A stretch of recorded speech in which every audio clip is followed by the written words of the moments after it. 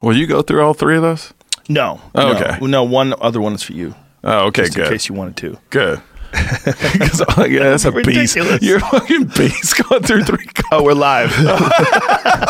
You're We're a trying to beast. figure out how much. I think these are 270 milligrams of caffeine. If you drank 3 of these, Jamie, that would kill you, right? That kill you? No. Wouldn't kill you. It would fuck you up. I thought you walked in with 3 coffees. I was like, God damn, Rogan. You're going to die. Like, straight up die after the show. One is for you, and Okay. hopefully we won't need both. Well, I don't know. I've drank both of them before in a show, which is like 500 plus milligrams. I'm addicted to coffee, though, man. I will just drink it when I don't even need a high. I'll just drink it. I love the smell of it. It's so good in the morning, man. Yeah. Oh, it's the best. And I love it with cream. I love it black. I love espresso. I love it all. See, I got rid of drinking the whole coffee. I'm now an espresso drinker. Really? 2 shots in the morning. A double shot. A double shot, and then like a couple hours later, another. I'll do like 8 double shots throughout the day because to me that's better than drinking 1 coffee. Yes. Yeah. But it's not. It's not. It's actually, apparently, espresso has less caffeine in it than coffee does. Even though it seems like it has a lot, it doesn't. But you have to drink more acidic It just acid. tastes like shit. Yeah. It doesn't taste like shit, but it's definitely an acquired taste. I enjoy it, but it's one of the rare things I drink that is that big, and I'm holding my finger up like... 2 inches. 2 inches. Yeah. It's 2 inches, and it'll take me 10, 15 minutes to drink it. For an espresso? Yeah, it should be like a slug. Oh my God. Like I Why are throw you it drinking down. so slow? I like it. I like to savor it. Like No, this, like man. a gentleman. Pinky's out, bro. Pinky's out. There's only one way to do it with these fat Neanderthal fingers. If you're holding that little tiny handle, you can't get your whole hand in there. You like can't a look man. like a man drinking an espresso. Right, it's not like a beer stein No. made out of a rhino horn. It's some tiny little thing. You cannot look tough drinking an espresso, but I drink mine in like 3 seconds. Do you just I throw just it down? pound them, and then I go to the gym. I do that too. One time I drank 5. I have an espresso maker, and I put 5 capsules in there, and I filled a mug up with it, like a coffee mug. And I drank it, and I ran 4 miles. Now, like was it a as fucking animal through the hills, like I was being chased by wolves? You were just howling. What the fuck am I Wolves doing? are chasing you. I was like, why did I drink so much? So what is espresso at? What does it say there, Jamie? Okay, coffee brewed. See, but it all depends on the company because Starbucks is extremely caffeinated. Yeah, see, Starbucks is way up the chart. Look at it there. Starbucks tall is like closing in on 200 and what is it? It looks like about 270. Yeah, I think that's about Somewhere in the range of 270 milligrams of caffeine. But that's a coffee. That's not Right, not espresso. So coffee. It would be better to go to Starbucks and get a tall coffee then. But there's an espresso. See how low it is? It's below 100. Yeah. So that's why I'm drinking so many of them. So when I drank 5, I guess I think I had 5. 500. I think 500 milligrams, which is basically less than drinking 2 of these things. See? Yeah, these caveman nitros. These are the shit. Yeah. I live off these goddamn things. They're responsible for half my productivity. I'm too chicken shit to go on Adderall, so I just drink this stuff all day. Well, well, yeah, it's a good move. Good move. There's nothing wrong with coffee, man. I'm scared of Adderall, but people will admit they're addicted to coffee, and everyone's like, me too. If you go, dude, I am so addicted to Adderall, they're like, okay, Joe, Dude. I'm not calling you Dude, anymore. like you're gonna think I'm lame, but till 5 years ago, I didn't even know what Adderall was. No, I think you're smart. Like I Good didn't. for you. Like all my friends in Houston, they do it, and I asked my friend, like I text him, and I go, "Hey man, what's your Addy?" And he goes, "Yeah, we got Adderall." I was like, "What are you talking? No, your address to go to your house." Like literally, he thought I was talking about Adderall, and then he explained to me, like when you're in a club and you want to stay up and you want to stay like energized, you take Adderall, and I was like, "Oh, okay." But I don't drink, so I can stay up till 3, 4 o'clock in the morning and be fine. What's fascinating about Adderall is what they've essentially done is taken an amphetamine and made it so that if you prescribe it for a condition, right, like they give it to people who have what ADD is one of them, right? Whatever the fuck that means. And it's very debatable whether or not you have it or don't have Everybody it. has Depending ADD. upon, I have it for sure. If it's real, I have it. But they give you Adderall, which is fucking speed. And because it's a medication that you give to somebody who supposedly has a condition. And by the way, I'm not diagnosing you. If you're out there, you're getting frustrated with me right now. Just listen to me. It's fucking speed. Maybe you need speed. Maybe you're that person that needs speed. Maybe you do need it legitimately as a medication. But there's a fuckload of people that are just doing speed. So by somebody giving you speed, it's supposed to slow you down so you won't have ADD? Is that the reasoning? They say legit, if you have the legit ADD. Look, I am not doubting that some people have whatever the fuck 100%. I have worse than I have it. Yeah. There's a spectrum, right, with everything. But for some people, when they take Adderall or similar type of substances, it actually lets them focus, and they can actually be on track. So by speeding it up, somehow it focuses I don't get in. it. I think I don't their understand. system. I think the idea is that it's proof that their system is wired wrong, which is why when you give them that speed, they can center out and mellow out. My friend's a doctor, and I was talking to him, and I used to, just pop by to say what's up, and he goes, "Hey man, just to let you know, the more you go to a doctor, the faster you'll die." And I go, "What?" Yeah. He's like, "I just wanted to let..." No, yeah. He says, "The more you go to us, you come to us, the faster you'll die." I was like, "What are you talking about?" Because a lot of doctors are crooked, and they'll give you something for what you think you got. And then after that wears off, they have to give you something else. So now you just keep filling yourself with stuff to fix the other thing that was wrong. And he goes, some doctors are not good people. And he goes, the more people go to doctors, the faster they die. Put it in point. My mom beat breast cancer twice, right?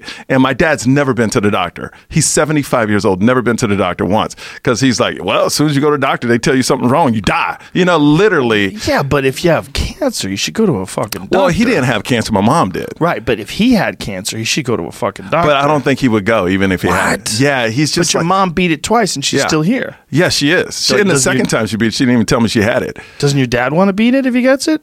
Nah. he's My fucking- dad is kind of dude's like, hey, I've been through a lot. I'm fine. Like he hates going to the doctor. The only time he went to the doctor, he had a back problem. And that's I feel it. like if But you met that's a old good school. doctor. What if you met a good doctor? Like a doctor that he likes, like a guy he plays golf with or some shit. Does your Nah, dad play my golf? dad is not social. It's not? No. No? I'm totally It's weird. You're so social. I'm totally opposite. Like my dad's story is crazy. Like he went through segregation. He got a PhD in nuclear physics. Whoa. Like, oh yeah, my dad's a genius. But oh, shit. And But you're out there talking shit and telling jokes. telling jokes. I'm a failure. but you're not, because you're a success at it. So he's got to go, all right. Yeah.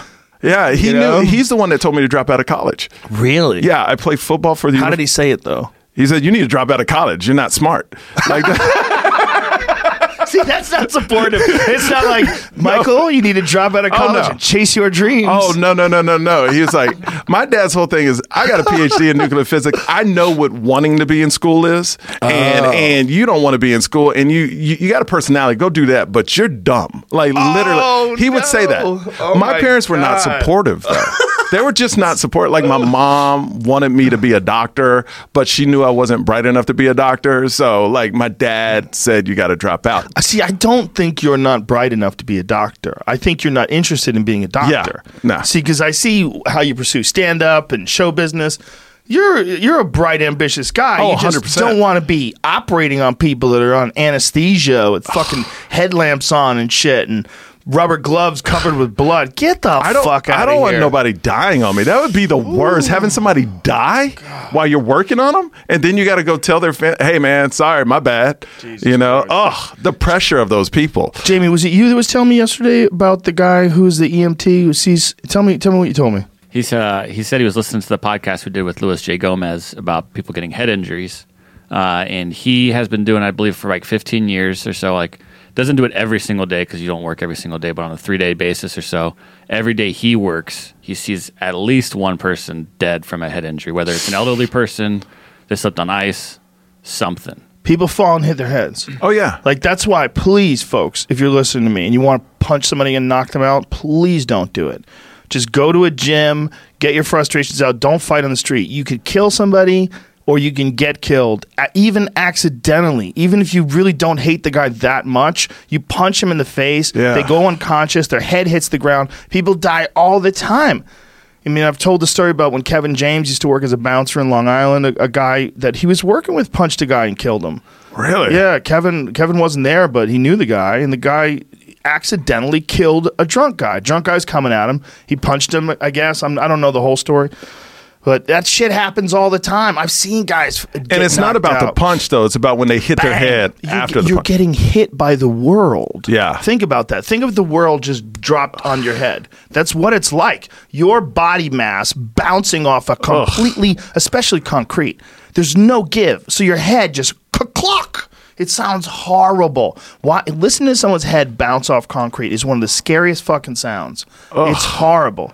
Even if you do it to somebody and you wanted to hurt them, when you hear their head bounce off concrete, you're like, oh shit. Like, that's not as simple as like you punch them. You punch them and then, you know, whatever they weigh, 190 pounds, with all the mass of all their mass and gravity pulling them towards the ground with nothing slowing it down, but meat and head, bang, bone, shoulder.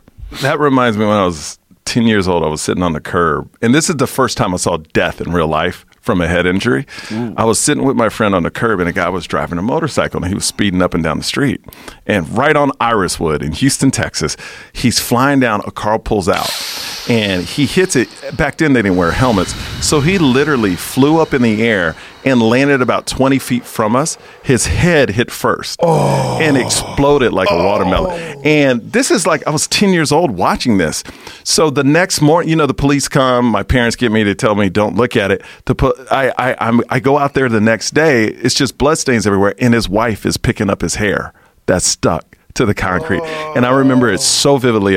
Next door neighbor was Eric, and we were sitting on the curb watching this lady pick up her husband's hair that was stuck in. And that's the first time I ever saw death. And it was, fuck, and it was a gnarly death, too. It was like that Faces of Death stuff. Like, it was bad. It was bad.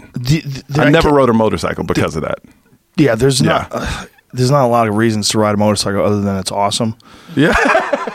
Because the fucking danger. I took motorcycle safety classes, and then two of my friends wiped out. One of them got hit by a car, and one of them fell going around a corner and fucked his shoulder up. I after that accident, probably about 6 years later, you know, when three-wheelers were big back then. Yeah. And my friend, same friend that was on the curb, we were three-wheeling, and where I grew up, there's a bunch of ditches. So we're going, and he thought he could go down in the ditch and come up the other side, but I think he forgot that it's flat on the bottom of real ditches. So literally, we're going, and we hit the bottom, and I flew up, and literally half my face was like just wrecked. I was in the hospital, and we didn't have helmets at that time, and because we were young and dumb and just wanted to like stupid to kids. Like, you shouldn't, like, when you let boys just wander around. It's never good. It's never the dumb shit that they do that they think is okay. Let's try this. Hey, take those fireworks and stick them in this tree. This old rotted down tree. Let's blow it up. Yeah. And the problem is, I think today parents, at least we know more. I feel we tell, but like our parents, at least my parents, they didn't really give me guidance. You know, they were kind of like, "Hey, figure it out on your own." Mine too. Yeah, I think that was that generation, though. Yeah, like my parents is the parents that didn't tell you they loved me till I was 29, and I forced them to. It's that kind of thing. Wow. Yeah, that's different. Yeah, my parents told me they loved me all the time.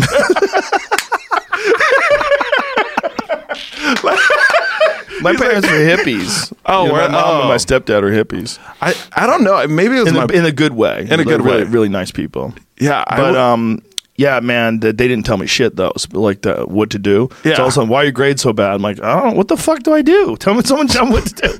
But they've worked, man.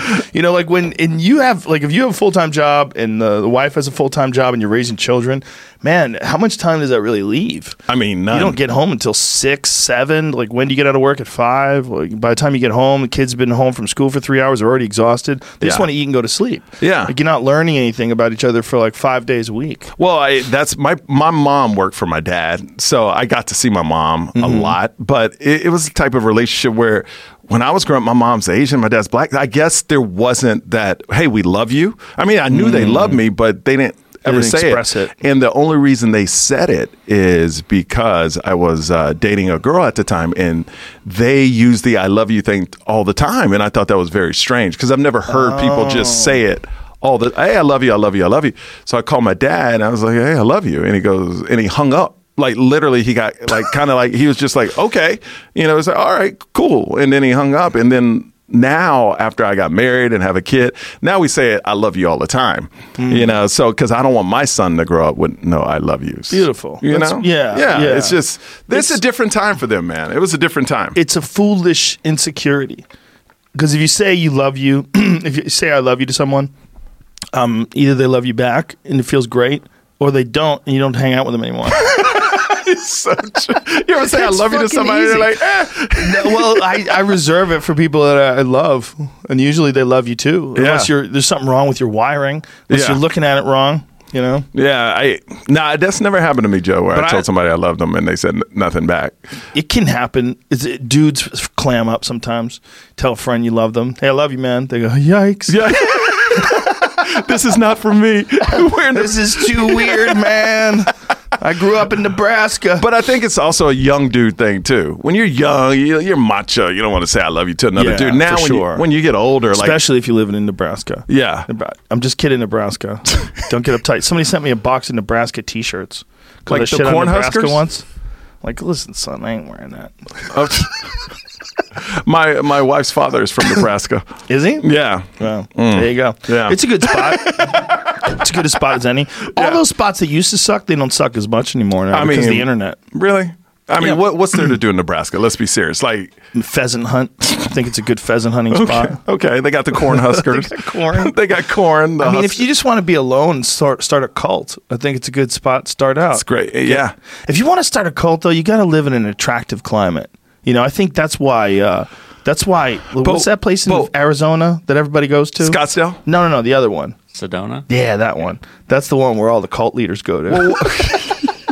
Well, how do you explain Waco then? That's the armpit of Texas. It is, but it isn't. You can get to Dallas pretty quick from Waco. Okay, that's true. You can recruit. You can go to Dallas. You can go to Dallas and say, listen, we got a ranch out in Waco. Go check out a Cowboys game, come back after recruiting. It's not that far. Yeah. No, I couldn't. This whole cult thing, I don't get it. Sedona's a weird one, right? Because it's all like crystals and healers. It's all people looking to be spiritual. They've given up on traditional religion, but they seem to need that sort of vibe. Yeah. And so they get into like spiritual stuff and channelers and healers. Have you got into that stuff? Yeah, I'm into it all day long. Are you? I'm all about channeling, bro. That's my thing. I'm into channeling. Yeah, right. I mean, no. I really do believe, and I've been believing this more and more lately, though, that our understanding of what our memory is very limited. And that the reason why people are scared of some things, is probably because there's some sort of genetic memory of someone that they knew. Like, I bet your kid will have somehow or another that knowledge of that motorcycle accident and that I think shit like that goes through DNA. Really? I do. Yeah, I do. I think that's why kids are scared of monsters. Why are kids scared of monsters? Why aren't they scared of bullets or fires or why aren't they scared? I mean, they're scared of something that I was scared of growing up. Is that what you're saying? Animals used to eat people. Yeah. That's what I think. I think monsters represent like jaguars and shit. Like you're going through the jungle to try to get some water and you get jacked. That's our ancestors. All of our ancestors. Every single human being on this planet came from Africa. All of us. 100% of us. Everyone. Absolutely. Asian, black, white. All of us got eaten. All of our ancestors got eaten. So in our DNA, it's wired. There's cats out there, bro. What are you afraid of? Monsters in the dark. Those are cats, man. We got jacked by cats like all the time. Yeah. Yeah. So that's why everybody's scared of things under the bed. What's in the closet? They're hiding. They're cats. Big cats looking to get you. I don't know about that.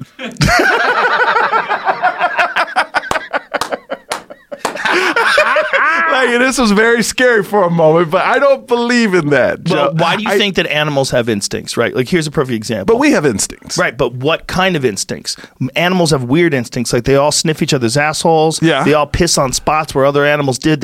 Nobody had to teach my dog how to do that. My dog, I got him when he was 6 weeks old, and I've had him for 2.5 years. That motherfucker will sniff something, and he sees somebody peed on it, he pees on it. But he learned that from his... He didn't learn that from nobody. No, he learned that from his dog people. Trust me, when he came over here, he didn't know jack shit. So he learned that from us. Well, you're saying he learned that from us? No, I think it's in his DNA. Okay, yeah, I get that. But what is the DNA? Like, doesn't your DNA carry some traces of information onto your own children?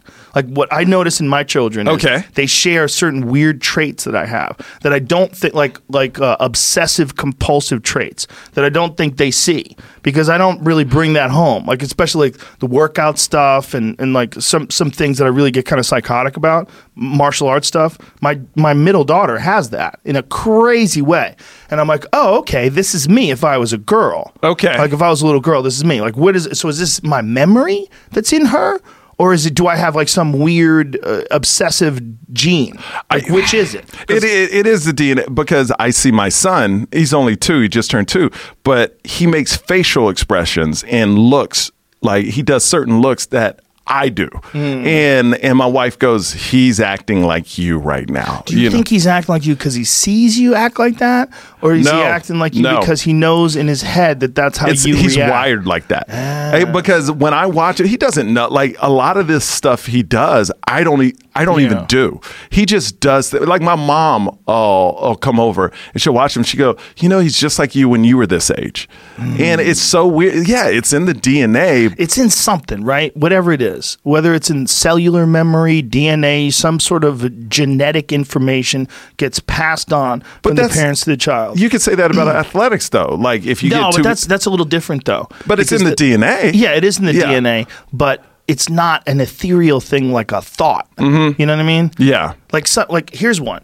Ophidiophobia or arachnophobia, fear of snakes or spiders. Have you ever seen anybody who has that? Well, you were on Fear Factor with me. Oh my God, that was the worst. I should say you made it out, brother. No, congratulations. Yes. No, do you remember? I was Season 1, episode 1. I was the pilot episode of Fear Factor. Pilot episode, and that's where I met you for the first 16. Can you believe 16? What 2001? Yeah. What is that? That's 18 years ago we met. Because that was right after 9/11. Yes. Yeah. Right after, and they flew us down. And the first time I met you, it was at Saddle Ranch. And you were like, welcome. Look at this, dude. Oh, Michael, okay, this is way later. This is later. This is way later when we did the new season of it in like 2011. Yeah, you tried to get me to eat that spider. Yeah, that spider didn't even taste bad, bro. Dude, that's not a normal thing. And you just chomped it like a champ. So this whole scene, I'm acting like a little bee. Oh, you just was a little fearful. You had to eat sheep's eyeballs, though. Dude, I remember what you had to eat. Dude, now those were disgusting. Yeah. Did you eat the sheep eyeball? I ate it because I felt bad for you guys. That was before I'd been hardened to the world. Because you guys were episode 1, season 1. Yeah. And it didn't seem right for me that you guys would have to eat these things and I didn't eat it. So I said, all right, if you guys eat it, I'll eat it too. But they didn't show it. Like, they wouldn't show it on television that I ate it because they didn't want it to look too easy. Yeah. It's so weird. But it was shit, but yeah, oh my God. I remember biting down into it and it kind of like burst. Yeah. And then that retina that you had to just chew. Yeah, you had to chew on that retina. And we had to eat 3 of them. Yeah. They weren't good. No, they were horrible. But you know what was surprisingly mild? I ate a roach. I'm not bragging. Just didn't taste like much. Just a roach? No, it doesn't taste like much. But why would you eat a roach? Was that part of the show? Yeah, it was. It was a celebrity Fear Factor, and there was a young lady who was scared to eat a roach, and she was going to get eliminated from the show. And so I said, "Listen, I'll make you a deal. If you do it, I'll do it." And she's like, "You will?" I go, "Yeah, I will." And she wouldn't do it, so she made a deal like 3 worms. She decided I'll eat 3 worms. Like, we negotiated to 3 worms. And so then I ate a roach. I remember when I was on that show, the question they would ask you in the survey is, what's your fear of dying? And I wrote down dying underwater because that would be my biggest fear, is dying underwater.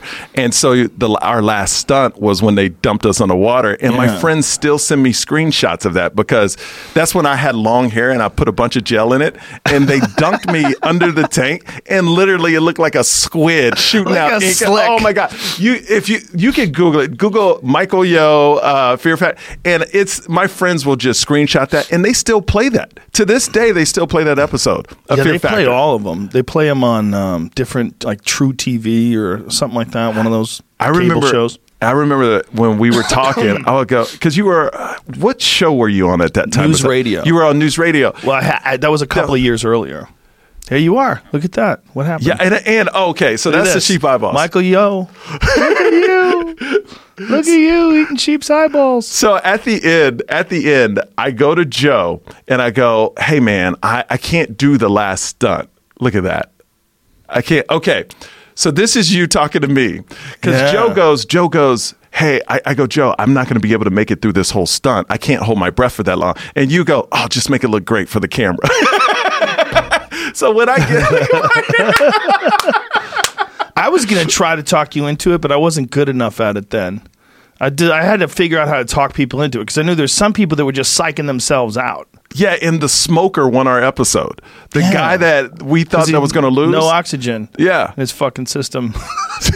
He's used to having no oxygen. So, and that's when they casted Fear Factor off of personality, and then it just became a hot fest. Like if you were It was sexy, a lot of it. Yeah. But it was also, they kept ramping up the difficulty of stuff. Like the last season scared the shit out of me when they were launching a car through a moving train and an explosion happens when the car. It was like, what? You're gonna kill somebody? Like. And when I came up to your, I think it was the last season, y'all were doing something with a donkey dong. Donkey Come. Yeah, Donkey Come. That's what got us canceled. Yeah, yes, because I remember showing up and Joe says, "Come here, yo," and he goes, "They're about to drink Donkey Come." Like what? It was so crazy. I thought everybody was going to quit. When I showed up that day and they brought the paper into my trailer and they told me what it was going to be, I don't think I knew about that one before. Some of them I knew about before, but I don't think I knew about that one. I think when they brought that in, I had no idea. And I was like, you can't do this. I'm like, no one's going to do it, first of all. They're all going to quit. But what was hilarious is I'm sitting there next to you watching them drink this stuff, and then we're just laughing. We're just laughing at this. But dude, how about an intern had to drink it? An intern had to drink it. I think they only got like $100. What for? What? Well, there was like part of the thing is that they would have to test it when they would like say, I'll give you some Fear Factor info. So like, say if you had to eat like kidneys, Yeah. right? How many kidneys can someone eat in a minute? Uh-huh. You know, like how much meat can you actually like Consume, disgusting dried meat can you consume? Mm-hmm. And so what we had was certain interns that would volunteer for it, and they would get like an extra $100 and something. And I would always give them money too. I would always give them a Okay. couple $100 on top of it. Yeah. But they would eat whatever the fuck it was, and then they would determine, all right, well, Mike usually can put it down like no one, and if he can only get through 3, and then some other producer would come in and go, fuck this, we're being pussies, make him eat 4. I would go like, 4? You guys are crazy. And this was like the debate on the set would be like, how much blood should they drink? 1 gallon of blood. Like, what?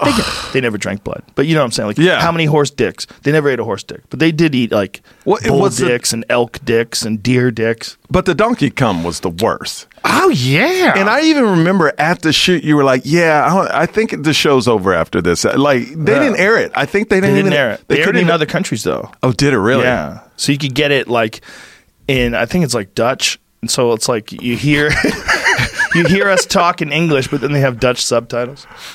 Yeah. That was such. So stupid. It's so dumb. Are you surprised how stupid people are to go? No, and do- no, because I think people are like, look, it's an experience. I'm here for the experience. I'm going to have some fun. This is crazy. But when you get to Donkey Kong, you're kind of being rude to those folks. You got donkey this, Yeah. donkey that, but then the Donkey Come is like, taking advantage of their need for fame in a weird way. no, you are. And- Yeah. But hey, they want to give it. That's the game. And I remember you showing it to me first, and it was in this large glass container, and it wasn't a little they had to drink. No. It was They like, had to drink a lot. yeah, it was like the aforementioned rhino horn beer mug. It was a fucking large chug of jizz. Yeah. You know what's even more offensive? Donkeys they're not fertile. Look at it. There it is. Oh, that's it. Yes. So that cum is useless.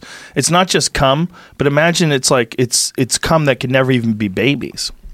Okay. It's bullshit. But I remember when y'all used to do stunts. This is disgusting. I remember y'all used to do stunts. It was actually a delicate, like people in other countries actually ate it. Sometimes. Like oh, sometimes. Yeah, like balut. So that's just being mean. No, that's just being mean. Okay, that's no other country is doing that just for fun. Yeah, they gave up on that whole, this in other countries, this is considered a delicacy. Yeah, they gave up on that a long time ago. Yeah, you had to push the envelope on that now. One of the things that made things gross, smell-wise, was actually really expensive cheese. They would go to this expensive, what is it, a fromagerie? What do they call them? What do they call one of those cheese places? Yeah, that's like Italian for cheese. Sure. Fromage? Fromagerie? Is that what it is? Fromagerie. Isn't it French too? Something like Oh, that? sure, probably. Yeah. Yeah, Jamie's that's my translation. Yeah. Dictionary. They both come from LA. I'm dumb, so there you go. But anyway, this cheese that we would use was disgusting. It smelled so bad, but apparently it tastes really good if you're into that kind of cheese. Like Bourdain was really into stinky cheese. Like he would talk to me about it like with passion, like that, just the fucking stinkier the better, like disgusting smelling cheese, and the taste is fantastic. I'd be like, wow. I would think that the smell would fuck turn up you your off. taste buds. Yeah, absolutely. I don't know. It's like one of those things where I guess you catch like the right vibe, like you go in it with the right attitude. There is no attitude. If it stinks, fuck that, dude. Like, So I we would can't take eat this anything that expensive smells. cheese, and they would squeegee it off into a blender, No. and then they blend it up with the other stuff like worms and shit. It would make the worms taste horrific or smell horrific. Oh, so you were just messing with their smell sense, so it could Yes. make it seem like it was worse It than was it really was. making it worse because it smelled worse. So it was making it more like you could smell it, but people would just start retching. It's a ridiculous fucking thing. It's a ridiculous thing. Like the show is really silly. No, but I love that these people wanted to be famous. Well, you, know, did and it too, bro. But I was, but let me, no. But I was different. No, me too. Me too. I was different too. No, because how it happened, I was in Austin, Texas, and there was an ad in the paper that goes, "Hey, have you ever done anything adventurous?" And I was like, "No, let me go in for this cast." I was a radio DJ out there at this radio station, so I go in, and then Mikey. They called him the chimp. He was the casting person. Yes. And literally 2 weeks later, 3 weeks later, I'm in Hollywood shooting this thing. And then I meet you. And then I remember going up to you because I was in awe. It was the first time in Hollywood. I go, and I knew you from News Radio. I was like, how do you do it? And you go, just fucking be yourself. You can be successful. And that's what you're doing right now. Just fucking being yourself. That's man. what you're doing too. We're trying. We're trying, You man. listened. Well, I did listen. What a ridiculous piece of advice. Just be yourself. Just Good luck. Whatever you do, don't improve. Yeah, just be yourself. Be who you are right now forever.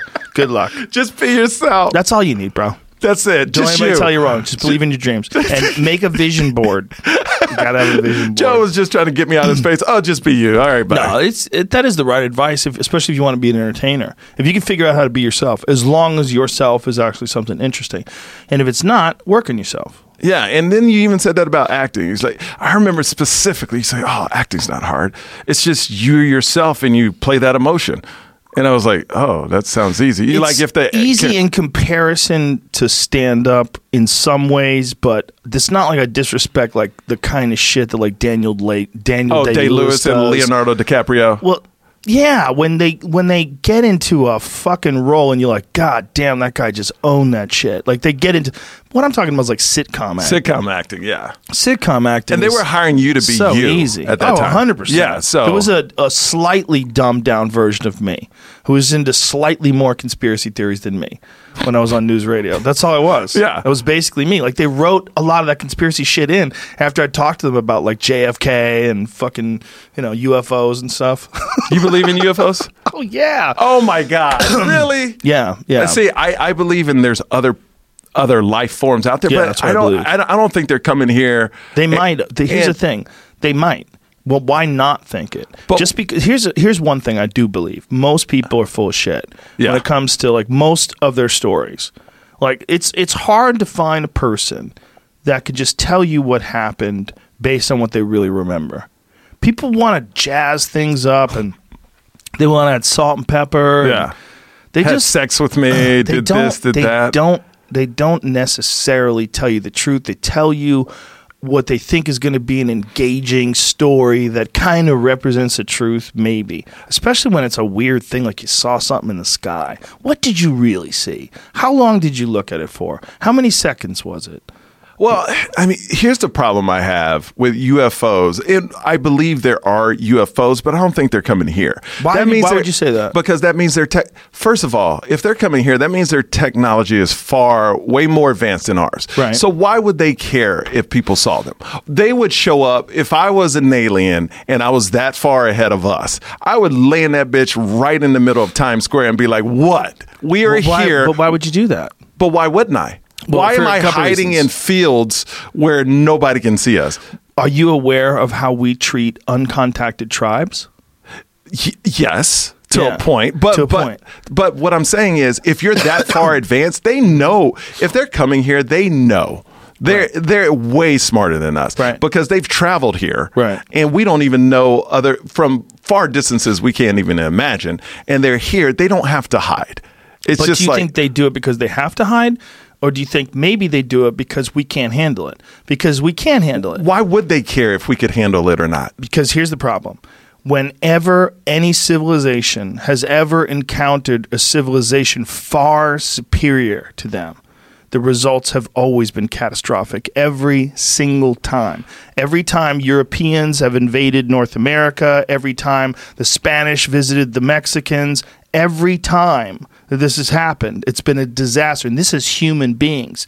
If there was something that came down here from another planet and was so unbelievably sophisticated that it could travel through vast distances in space and had insurmountable, impossible technology, that we would look to it for all of our answers. It would become our new daddy. It would completely disrupt all of our governments. It would disrupt all of our religions. It would disrupt every single belief system we have. And people would fall apart. They wouldn't know what to do. Psychologically, it would be devastating. Look, I'm not a doctor. I'm not a psychologist, but I know most people would not be able to handle it. I understand that, but why would they care? Because that's my whole point. Because why would they care about because us? it would be affecting our culture. But they wouldn't care. But why wouldn't they care? But why would they care? We care about animals, bro. There's a reason why Yeah. we have wildlife protection agencies. We have that because we care about animals. And animals don't even know we're a thing. Okay, if you're a deer living in the forest and you're 2 years old, you might not have ever even seen a person. You don't even know what the fuck we are. But we're trying to keep those deer alive. We spend billions of dollars every year protecting them. We do that because we care about wildlife. If we cared about a rare monkey that we found in Indonesia for some strange monkey, we would do whatever we could to make sure that monkey's populations thrived. If there was a way to help them, I mean, that's one of the reasons why zoos exist. They take rare animals, they try to breed them in captivity, But we're also sharing the same Earth. well, then maybe they look at the universe that way, and maybe they look at nuclear civilizations like our civilization. I mean, our civilization's a very dangerous one because we're a bunch of semi-hairless monkeys with nuclear weapons. I mean, we're fucking nuts, bro. Oh, yeah. And we're obsessed with sex. We jack off to our phones. We're taking pills to keep our dick hard. We're all on speed. I mean, We all have ADD. I mean, these are and we lie. We lie about shit. We lie about things that people did to us. We pretend people did worse things. We pretend that we didn't do things to people. We lie about stealing. We lie about money. We lie about all kinds of things. I mean, people are So you're thinking Crazy. you're thinking aliens are thinking about all that before they come down. Of course they would. Why See, wouldn't they? Because But why wouldn't they? I guess I'm coming from a human point of view where we don't give a shit about anything. But and- here's the thing, that's not true. We do give a shit about things. That's why when you go to the Galapagos Islands, you're not allowed to take your shoes that you walked around Los Angeles and walk around the Galapagos Island. Because people have done that, and they've gotten seeds from their shoes stuck in the sand over there, or in the ground over there, and then new plants grow that are invasive species. We're worried about ecosystems. We really are. That's why humans... That's where we're worried about invasive species. When new species get introduced to new ecosystems, it's like we were just talking about this yesterday. Everglades, like people are doing whatever the fuck they can to get the pythons out of the Everglades. These assholes have released pythons, and there's a real fucking redneck Jurassic Park going on in the middle of Florida. Yeah. You know, we care. Yeah, I lived in Miami, man, and at the time I lived in Miami. Talk about like You did radio out there, right? yeah, Y100 in Miami. That was after Fear Factor. After Fear Factor. Gotcha. It landed me that big gig after Sure, I was on Fear Factor. Well, radio was radio back then. Dude, though. oh It was yeah, real. It was like huge, man. But I remember they had these lakes, and if you go back like 10 years ago and look up Florida, people were just jogging around lakes getting snatched by alligators. Yeah. Like just alligators did not give a damn. They'll They were get just snatching people. Yeah. And I was like, why are people jogging?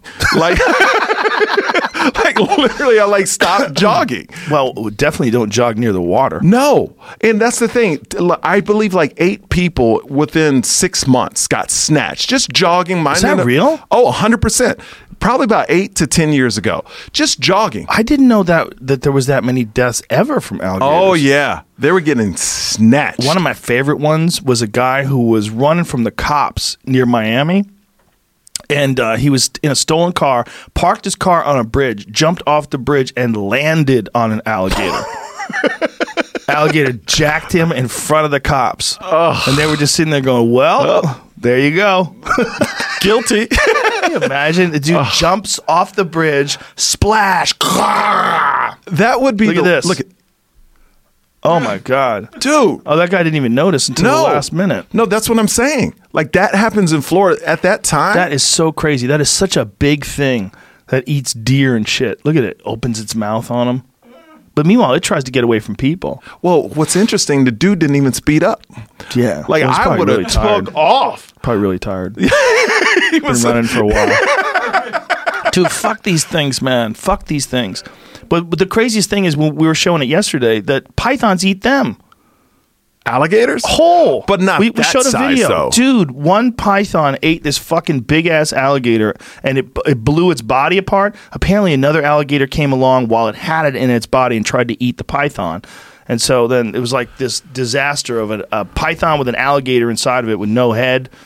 Oh, Yeah, man. but the whole thing was that this python had ate the alligator, and then once they eat it, they can't move because they got a fucking 900-pound alligator. But you inside of love them. that shit. I get a kick out of it. I know you do. You I do. I got You a do. problem with. I think You it's love important. animals eating other animals. I think it's important to recognize that we're very insulated from what the fuck is going on by cities. yes. And that in houses and cities and even towns, even if you have a town, it's rare that a fucking wild predator makes its way into your town. Mm-hmm. But man, that's the whole rest of the world. That's the whole world, including the ocean. Everywhere is all just predators and prey, predators and prey, predators and prey. We've figured out a way to insulate, but in insulation, the problem is when we're isolated from it, we neglect it as an aspect of nature. We put it in some weird box like, oh my God, this is weird. No, that's not weird. That's normal. Yeah. That's normal life. Normal life is big things eating littler things. And you don't respect it.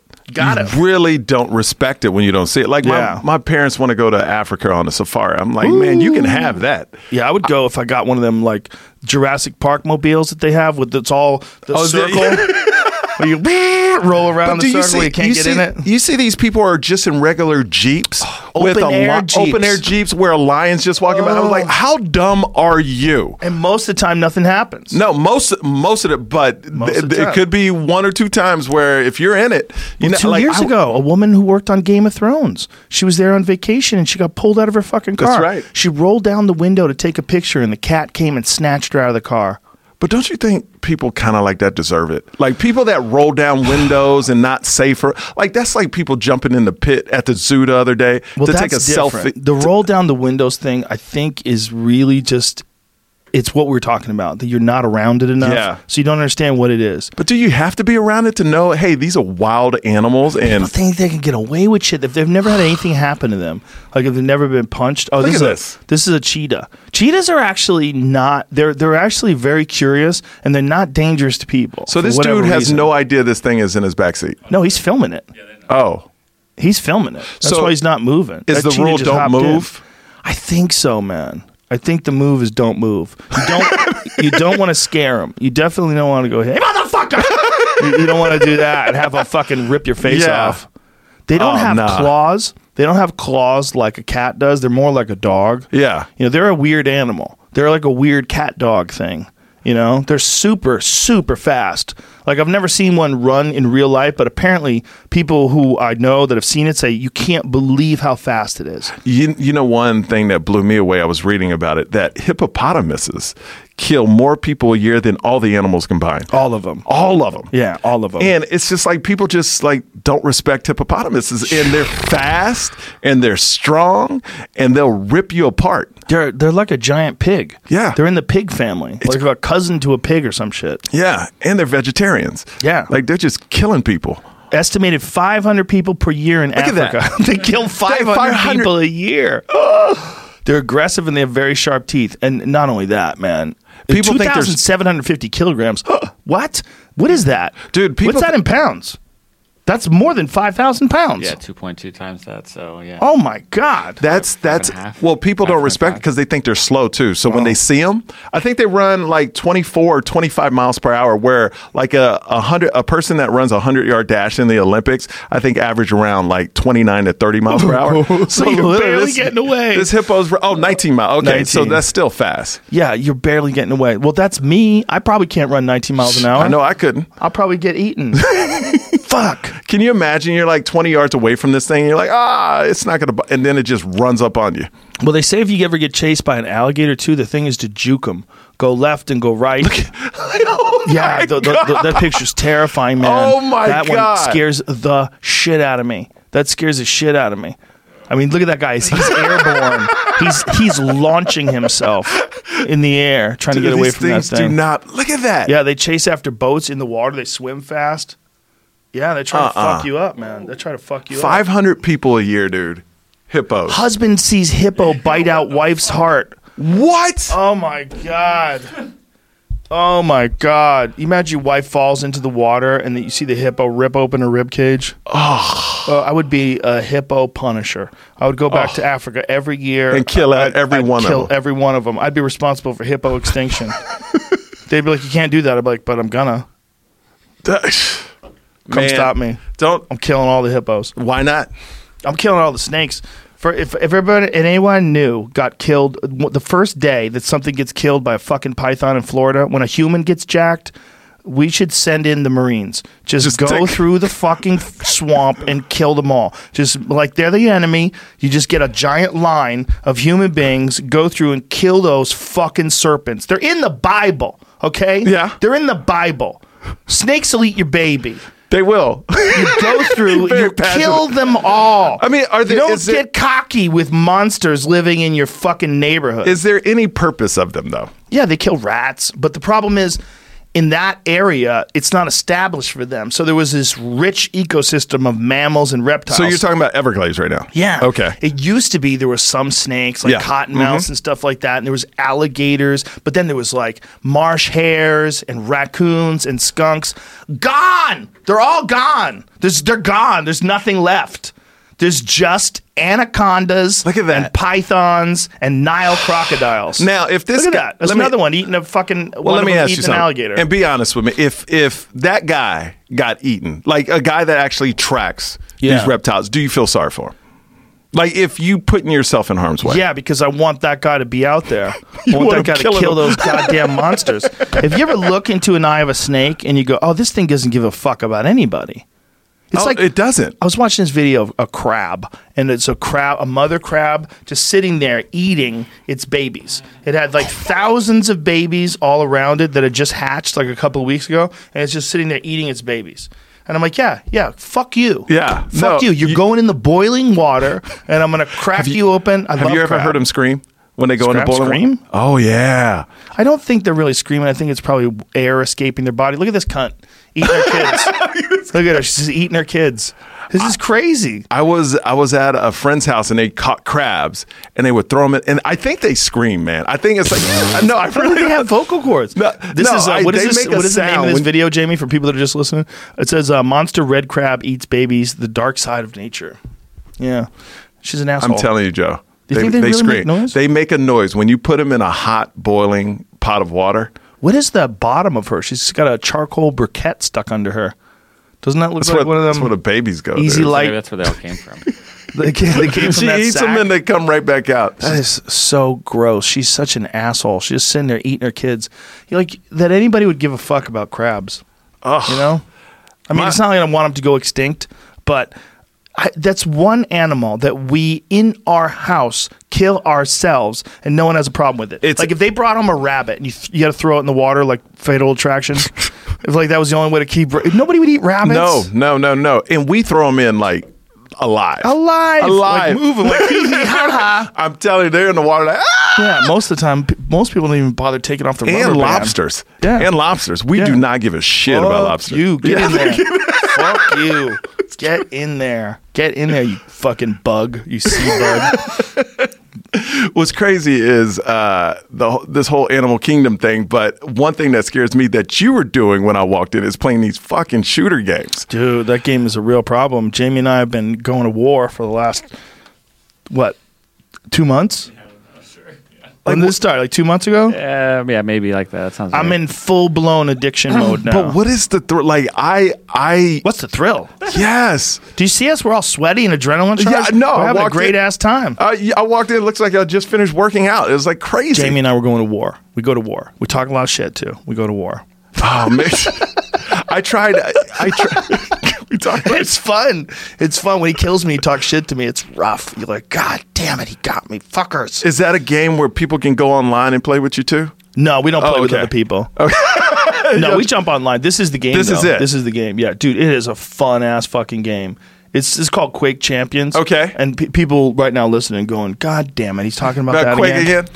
But me and Jamie have been, and Jeff, our other employee, have been playing this fucking constantly. See, this isn't bad because they're like characters. Like Yeah. I was playing one where it's like human beings. Oh, like, and when yeah. you shoot somebody, like I got scared when you get scared to go into the next room because you're really that nervous. Like it freaks me out. These shooter games are too realistic. I grew up with Yeah. Frogger, dude. This is like you're always in like some sort of a castle. Yeah. And the people that you're shooting against, they don't look anything like a person. They look like some Okay. weird cartoon character, but the graphics are sensational. But more importantly, like the gameplay is very precise, and you have to have like real hand-eye coordination and skills. Like you learn things like tactics, you learn how to move around maps, you learn how to control resources. Controlling resources is giant. Like that thing that guy just picked up, Yeah. that's like 175 health, and you want to get all the armor that you possibly can. Then you also want to be like clever about weapons choices because you're always engaging at different distances, different kinds of fights. You're like sometimes you're stuck in like a corridor, and sometimes you're in an area where they can't shoot you, but you can shoot them if you use the right weapon.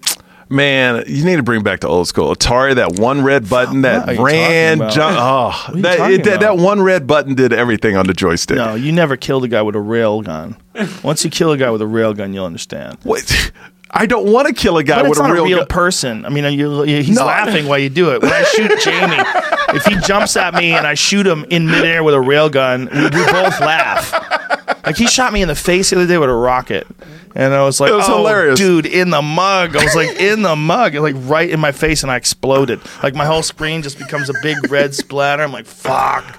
It's fun. I can't handle it, man. It's too much for me. The older I get, I'm just a puss, man. I need to man up. I used to be so aggressive. Well, you're a big dude. You're strong. That's why nobody messes with me. Oh, so they leave you alone. Yeah, so you and become a that's how pussy I- because of it. Yeah. You know what it's like? It's like Like you like fight and all that stuff. Like I can't even like if somebody punched me in the face today, I don't know how I would react. Like I don't know. I used to be a bouncer at clubs. I played college football. Like I was a tough dude. Now you're falling apart. dude. Gotta get you to a gym. No. I'm in shape, But I mean, like a fight gym. no. Why? No. Learn how to fight a little bit. No. Not to fight people, Well, why do you? so you don't worry about it. I never worry about it Okay, well then don't worry about it. because I'm at home at 8:30, sleeping by Why do you 9. do stand up? I know. I saw you at the Improv the other night. I know nobody's gonna jump on stage. I'm talking about You family. never know, man. You never know. People are crazy. Has that, anyone that dude jumped up on the WWF and attacked. Yeah. Who did he attack? Bret Hart. He attacked Bret Hart. During his speech. That's crazy. Bret Yeah, Hart but- has got to be like, how old is he now? 61, and he's That's- a stroke survivor. So fucked Yeah. up. And the guy tackled him. Yeah. Jesus Christ. But Joe, seriously, you think anybody's gonna jump on stage when you're on? some dude could easily. Dude, you would fucking kill him. No, there's a lot of people that can kill me. Don't get confused. I know a lot of them. Dude, I have them in here all the time. Yeah, I get that, but like I just don't see me doing stand up talking about family and love, and a dude goes, "I hate family and love." love. I'm gonna jump up there. No, it's not rational. No, Yeah. you're right. I mean, a rational person wouldn't do that, but you're not worried about rational people anyway. Okay, so say I started to go to a fight gym. Like, where would I start at? Like, what would I do? I would say you should try jujitsu because it's fun. It's really good exercise, and you'll learn some stuff. Like, Okay. you learn how to do it. It's a technique based art. Whereas, like, say if you like, there's guys that I will do jujitsu sparring. We call rolling. Okay. There's guys that I will roll with that are weaker than me, smaller than me, and tap me every time I roll with them. And I'm a black belt. Okay. Like, that's reality. Like, if there's guys out there that are 150 pounds that I can roll with that I know will tap me virtually every time we roll because their technique is sharper. They train more often than I am. They're more focused. They're more in the groove. But I also heard you say, like on one of your podcasts, you got to watch out who you train with because they might just try to hurt you. That's So true. I need. You got to go to a good school with good ethics because Yeah. a good school with good ethics, they get rid of those guys. They Do you tell know? us- Do you know one in Studio City? I'll do it. Sure, I'll get you a Yeah, spot. no, I'll find you a I'll spot. do it. I want to Well, learn. there's a good spot just a little further than that in Tarzana. Okay. Machado's, where I got my black belt. That's John Jacques Machado. I train there sometimes. And he used to have a place in Malibu, but it closed down because of the fires. But they have an outstanding gym. It's like one of the best in the country, and it's in that area. Like, as far as teaching, Yeah. top notch. Like, but there's a lot of really good jiu-jitsu schools now. It's not like when I started in '96, it was hard to find a good gym. There was only like 5 of them in all of California, right? Because it was just starting out. It's like '93 is when jiu-jitsu sort of emerged in the public consciousness because of the UFC, and then the gym started like popping up. But I was really lucky. There was like Hicks and Gracie's, which is where I took my first class, and then Carlson Gracie's. I thought they were like the same, and the other one was closer, so I just switched to Carlson's. I didn't know shit. I was a white belt. And then there was Machado's, and then like a couple other places. How But long does now it take they're you to everywhere. get to a black belt? Like for you, It took me a long time. I was a brown belt for 8 years, but it was just because I wasn't training as much as I should have. Like, they don't give them away. Like, you have to be a real black belt. But which who means decides? What is somebody just watches instructors? you? Yeah, And you do. People know. Okay. Everyone knows. It's like when a guy is fucking killing. Let's take like Theo Vaughn for example. Like Theo, Love him. I love him. He hit a groove some time ago, whether it's 2 years ago or whatever it was. And I remember being in the back of the store and I was like, dude, this motherfucker's on fire. Yeah. He started hitting that groove that where you go and sit down, you want to watch his set. Yeah. And I think when that happens in jiu-jitsu, it's the same kind of thing. Guys start talking about like, dude, Mike has been tapping everybody. Dude, he's just his jiu-jitsu is so sharp. And you're like, man, I'm gonna watch him roll. And then you watch him roll, you're like, dude, that pass, that guard pass. And then guys start asking like, wait, how often are you training? I'm going 5 days a week now. Really? Yeah, and I'm taking 2 privates. Fuck. And then like this guy is on the quest. And you'll see a guy go from white belt to black belt in 3 years, but they have to be super exceptional, like really unusual athletes, unusual mindset, unusual discipline. It can happen. Most of the time, like a garden variety estimate is like 10 years is realistic from white belt to black belt for a regular person. If you really train hard and you really dedicate yourself. But freaks can get there quicker. Like BJ Penn, he won the Mundials, which is the world championships, after 3 years of training. 3 years of training, he was a black belt, won the world I championships. won't be doing that. BJ's a special guy, though. And he's also got legs that are like arms. He has leg dexterity like no one on the planet. Yeah, I got It's chicken ridiculous. legs. That's actually good. Is it really? Yeah, you could cinch up triangles on people with chicken legs. Yeah, for real. And I'll be Darcis, cinching up people everywhere. if you then. would just think about it in terms of leverage, guys with longer limbs like Roger Gracie is a perfect example. He's a really tall, long guy. He's one of the best jiu-jitsu players ever.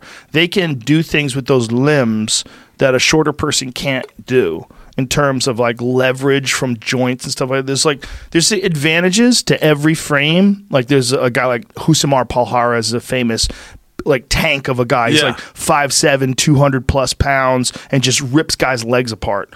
And he uses this like short style to dive in on people's legs and get them in heel hooks and knee bars and rip their legs apart. He's terrifying. Yeah. And that style heavily favors being built like a little tank, whereas like that long, like you're a tall, long guy. You would have like good Darce chokes, good rear nakeds, good arm bars, good triangles. You would have length and leverage with that length, especially with triangles, because long-legged guys, they can, like sometimes a guy like me with short legs, like I'll get my legs crossed and I have to adjust a lot to be able to cinch up my triangle, whereas you might be able to just close it up right there. So you'll have like more opportunities for triangles because of the length of your limbs. Would you have ever been at a point in your career when you were doing jiu-jitsu where how would you have been in the UFC?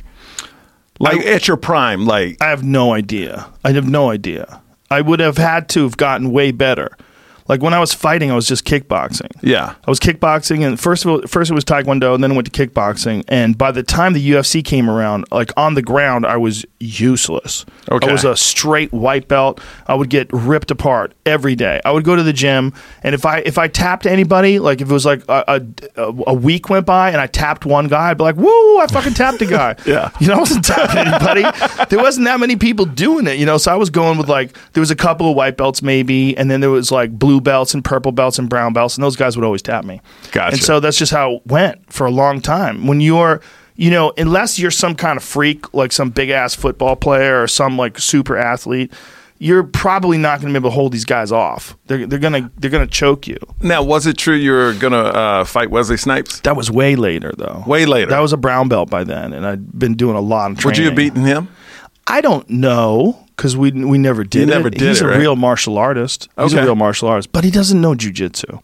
The thing is, that must have been exciting though for you. It was super exciting. Yeah, because I was thinking like, I knew that he was a real legitimate martial artist. Like he throws kicks and punches, and it looks really good. Mm-hmm. Like he really does know his shit. But I also know he never fought. And there's a big difference between throwing kicks and I haven't fought in a long time, but I probably fought 100 times. Yeah. So I've felt that nerves. I know what that's like. It'll be crazy as fuck to do it again. That's what I was thinking. I'm like, it'll probably scare the shit out of me. But I think I know what to do. Like, I think I know how to like get in there and start feinting, start giving some movement and see how he reacts. And then the worst case scenario is like, I'm like in a scramble, I'm going to strangle this guy. Like if this comes to a scramble, because the average person really doesn't know how helpless they are until a jiu-jitsu black belt grabs a hold of you. And then you just go, oh shit. Like, I'm helpless. Because in a fight, you really think like you might be able to punch a guy. Like, maybe if he's fronting me and he's swinging at me and I'm swinging at him, maybe I hit him first. You really think that. But there's no swinging. If it's a jiu-jitsu fight, if you guys get into some sort of a tussle and that guy grabs you and trips you and boom, and he's on the ground with his hand on your jacket and a knee on your chest, you're a dead man. You're a dead man because there's no lucky shots. Yeah. A jiu-jitsu black belt is just going to close the distance like that evil fucking crab, and he's just going to squeeze your fucking neck. And there's no way you're going to avoid it, and there's no way you're going to survive it. You're just not going to. That's why you don't fight people. Like well, you definitely can't don't fight people, like, but I'm just... You can't fight random people on the streets. Like when you're young, that was the thing. You could go to bars. Yeah. If you, like I had some friends that liked to throw down when I was younger, and I wouldn't do it. I was watching, but good for you. Now it's kind of like you got to watch everybody because you don't know what kind of training they're doing. Like you everybody's so educated on, and it's so big right now. Well, some guy fought off a guy in the subway that was attacking with a knife with some moves that he learned watching the UFC. He never even trained before. He just knew what to do. Yeah, he like knew what to do because he'd seen guys like get the mount and drop ground and pound. He like knew what to do based on watching it. Yeah, I think it's good. Like when you mention it, I think it's good just to learn, so you would feel better about yourself in case danger comes. Yeah, man, you want to be the person that gets to make the decision. Here's the thing, right? If you don't know how to fight, and there's some drunk asshole who doesn't know how to fight either, but he might come over and punch you in the face and sucker punch you, and he could hurt you or knock you out in front of your woman. You want to be the one who gets to decide. Yeah. If I'm in a situation and some guy and he's like reasonably close to my size and he's being an asshole and he's drunk and he gets aggressive with me, I can decide what to do with him. Mm-hmm. Like I don't want to hurt anybody, but I'm not going to let you hurt me. Yeah. And you get to decide. Like, you don't want, like, we've all seen these 7-Eleven fucking parking lot fights on YouTube or some asshole, and both of them don't know how to fight. But one guy might fuck that guy up. He might kick him in the face while he's down. You don't want to be that guy. Yeah. Like, you don't want to be in that situation, and definitely walk away whenever you can. Like, always. We are so opposite because I've only been in one fight in my life. It was in 9th grade playing basketball, and it was against a dude named Matama. Like, I'll never, his name is Matama Drake. And I threw one punch and I hit him right in the face. And he looks at me and goes, "What's up?" And I was like, Oh, no.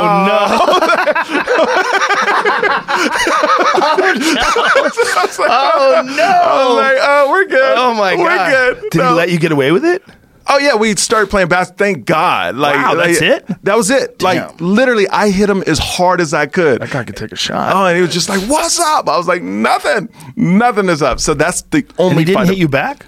No. Wow. No, because then I started, oh, okay, it's your ball. You know? That's a confident man, though. Yeah. To not try to get you back. I That's mean, and interesting. then there was a club in Houston named Power Tools that I used to. Is that a gay bar? No, Should it was be. no, it wasn't. Should be, right? Yeah, it sounds like one. Sounds like a hardcore gay bar. In Houston, the gay bar was called Riches at the time.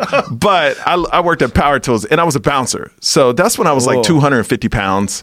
You were a lot bigger when I met you. Oh yeah, because I played college football for Yeah. Arkansas, so I played outside linebacker. So I was. So did you just stop lifting weights, or do you still like a little bit? No, I'm all cardio now because Yeah. like trainers, any trainer I work with, since I got a big frame, they're like, "Well, put some size." No, I want to stay Right. lean. Right. But It's good for old age too, man. You don't want Yeah. back problems. Like I'm and- 44 years old now. Yeah, isn't that crazy, dude? Dude, time flies. I'm 51. See, 55-0. dude, and it's so scary when you read stories about people just dropping dead, Dude, like Luke around Perry. your age. Luke Perry, That's what I'm saying, man. basically my age. Well, they said what is the danger zone is like 45 to 55 with heart failure. It's like crazy. And oh man, Dude, I beat my body up. I'm running that bitch until the fucking wheels fall off. I'm always getting stem cell shots, and I'm out fucking running hills and lifting weight. I still lift heavy weights. I'm retarded. Yeah, why do you Shouldn't still- say that word. I said it again. Trying to get rid of that word out of my vocabulary. It just comes out sometimes. why are you still lifting weights like heavy like that? Like, what does it do for you? Well, it does a bunch of things. First of all, if you want to train jiu-jitsu, it's Okay. very good to be strong. Yeah. It makes a big difference. First of all, for defense, especially for defense. Like for offense, for sure, too. But really, you want to be able to defend. Like defending, you have to be strong. But also, you just like being bigger. It helps. Yeah. I like it. Yeah, I like being able to pick up things. I like the physical ability of being strong. I like being in shape, too. Yeah. I like being able to run for long distances. I like knowing that I can go rounds on the bag. Like, I'll do 5 hard rounds on the bag. So and you I can pull run. it out. My knees are messed up. I can't like get on a treadmill and run. I can do I've done the stem in the knee and it's helped out a lot. But I'm still that dude that's on. I'm like on the I'm super elliptical. fortunate. I'm super Yeah. fortunate about my knee injuries. I've had knee injuries, but my meniscus, I only had one meniscus scope on my left knee, and it wasn't terrible. Like I was back to full 100% function after that.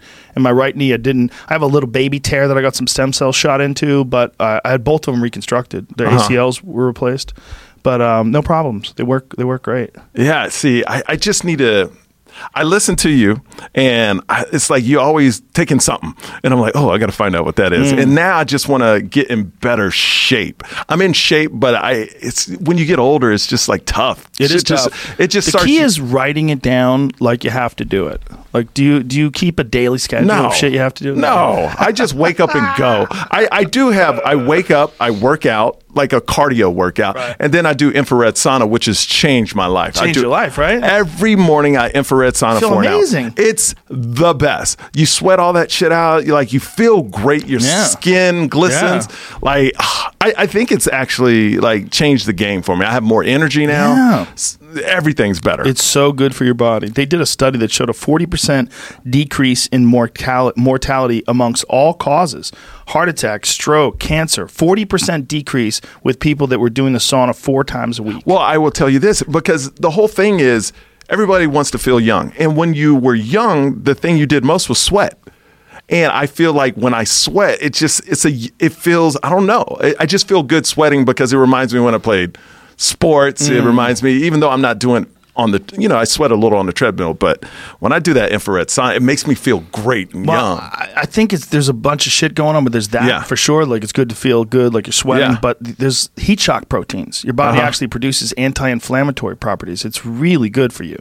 It's really good for joint aches and all kinds of like this. I used to think of the sauna as being nonsense. Like, what are you fucking laying in the sauna for? Like, what are you doing there? Just getting hot? That's what I'm doing. Just go work out, pussy. But what kind of sauna do you do though? I do a regular sauna. Okay, just see, super hot regular sauna. I'm telling you, you need to try the infrared. Yeah, you can. Yeah, I mean, but look, it's all just about getting your body hot. Yeah. Like, it's good to try the infrared, I'm sure. I'm sure it works great. But this study, the 40% decrease in mortality, that was with a regular sauna. Okay, yeah. Yeah, that's why I got a regular sauna, because Dr. Rhonda Patrick told me that the studies that have been done have all been done with a regular sauna.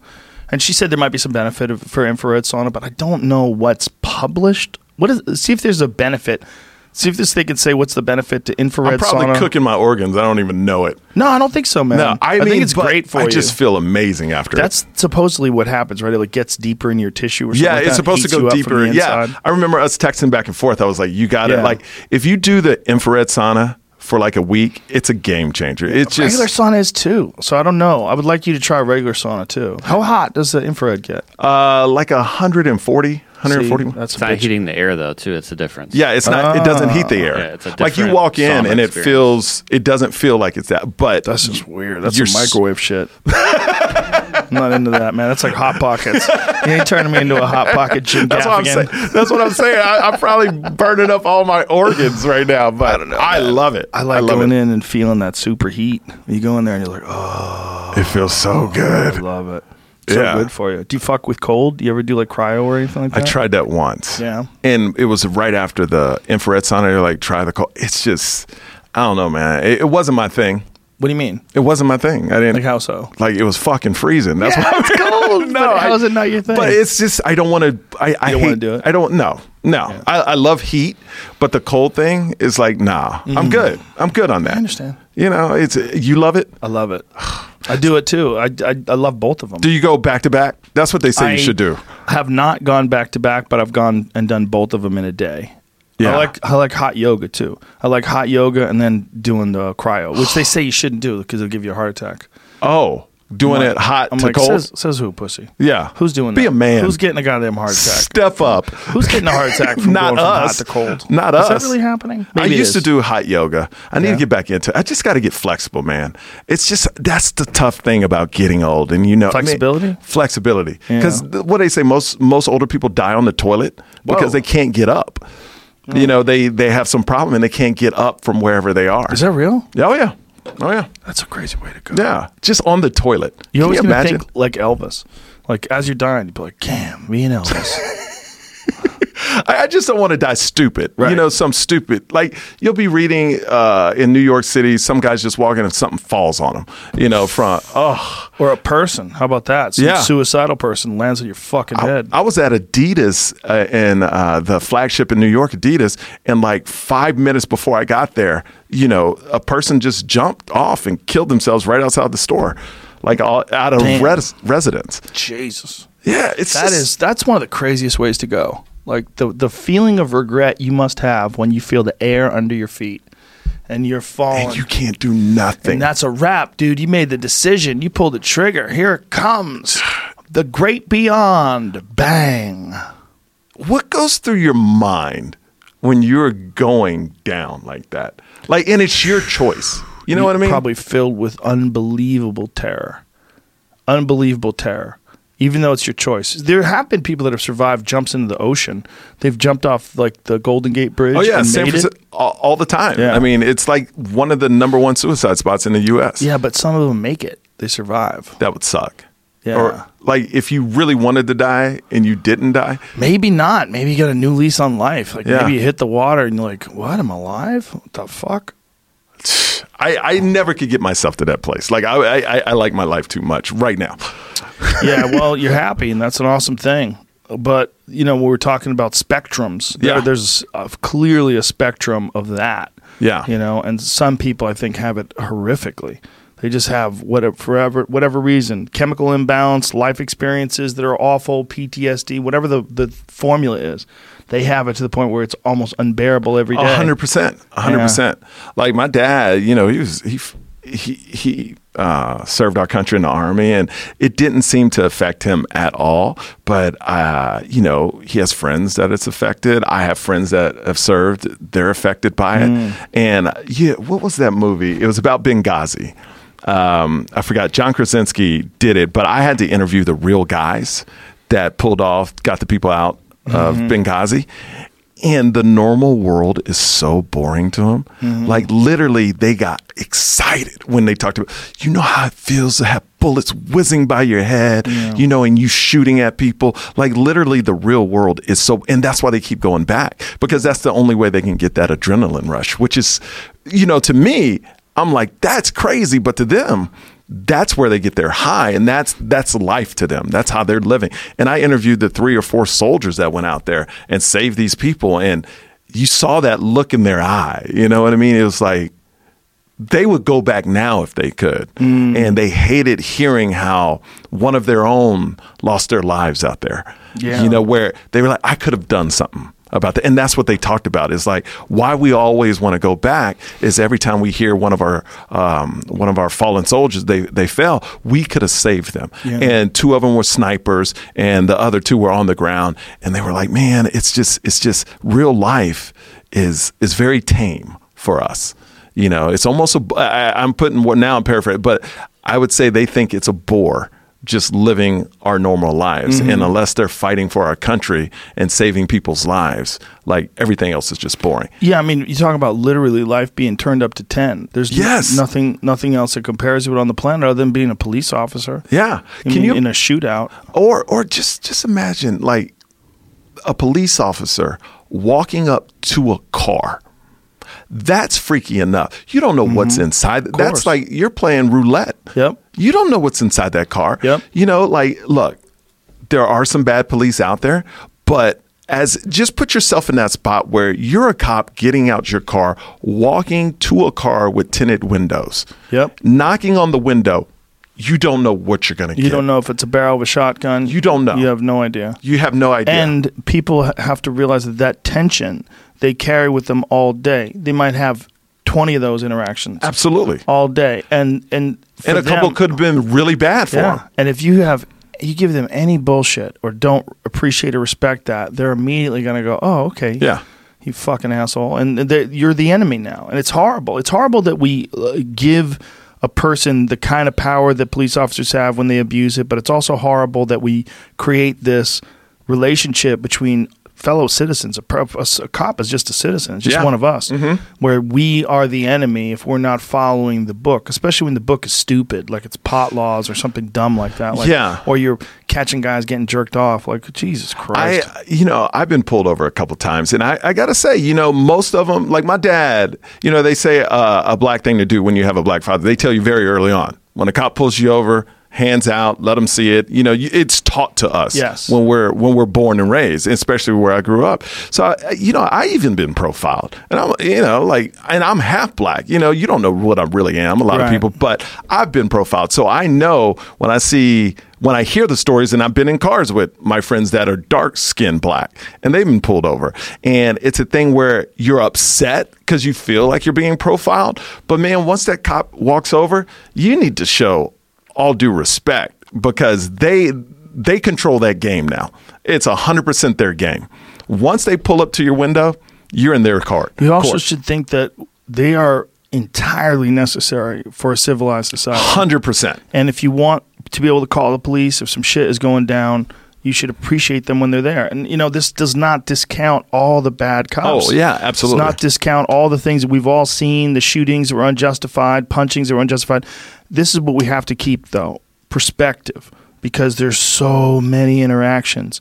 There's so many cops out there that are dealing with PTSD all day long, because for a decade or 2 decades of their life, they have been dealing with crime and violence all day long, every day. And they dress like the enemy. They're not just a cop. They're a cop who has to wear a cop outfit. So everywhere you go, like when you're playing Quake and you're playing team matches. Oh, here he goes, Quake. The dude has a special flag over his head. You know that's a target. I mean, if you see cops, Like, bad guys see cops as the enemy. You're being paid to be the enemy, even if you've never had an interaction.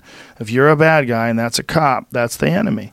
And that is a crazy position to ask people to be But in. even for people that don't have interactions with cops a lot, they still consider the enemy. Sure. Like, because if they pull you over for speeding, like, it's gone through my mind. It's like, nobody's on the road right now. Why are you pulling me over for speeding? Like, I'm not hurting anybody. It's just a waste of time. Well, they're trying to write a ticket because they have to write a certain amount of tickets. They have to write. And that's when crazy. I think it goes over the top, where it's like, come on now. I was talking to a cop about that. I said, okay, now let me ask you this. What if everybody agreed to never speed?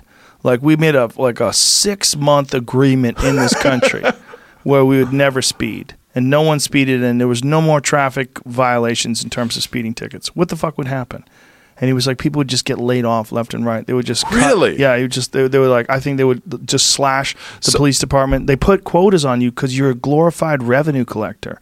I mean, that's what those guys are doing. Don't you think that's a problem though? Like, when you're pulling people over, and I think that it all look the problems with the police and people start from the core, and that's a major problem.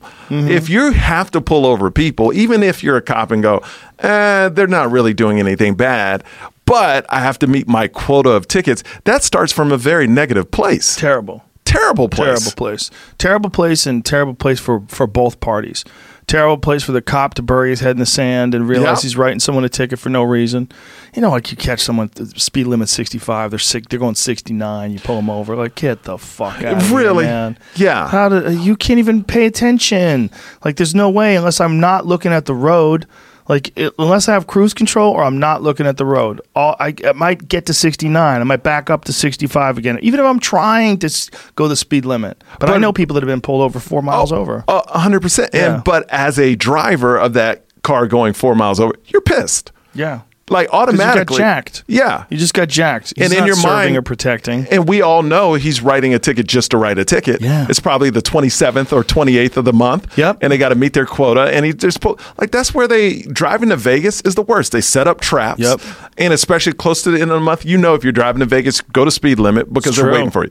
Yeah. I got pulled over by a plane. Have you seen this? Going to Vegas, they have planes that now radar you. They don't even, and then they send out cop cars. So the plane radars you, and then a cop car pulls you over later? Yes. Oh, my God. Yeah. Yeah. And that was the last time we went to Vegas. I went with my wife and son, and we got pulled. Like, a cop car came out of nowhere. And my wife, here's the difference. This shows that my wife is white from Wyoming. Right. And this is the big difference. That's real white. That's white. That's like Pilgrim. That's like Casper the Friendly Ghost white. That's like cowboy white. Right? Wyoming. Translucent. Cowboys.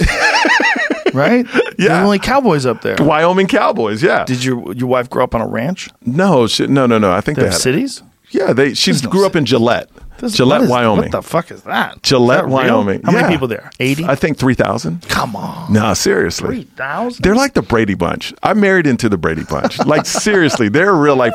It's like, good morning, Michael. How are you? Like, they are those people. That's kind of cool. No, it's great. So a cop pulls us over for this Vegas trip. And this is the difference in cultures we have. And this is why I try to tell my wife. When the cop came over, his name, let's say, Officer Andrew. He comes over. I'm very polite. I said, yes, sir. You got it. No problem. I was speeding. No problem. My wife, and the cop goes, we pulled you over by a plane. So he gives me a ticket. I'm like, hey, officer, have a great day. He's like, you too, sir. My wife is in the backseat with my son.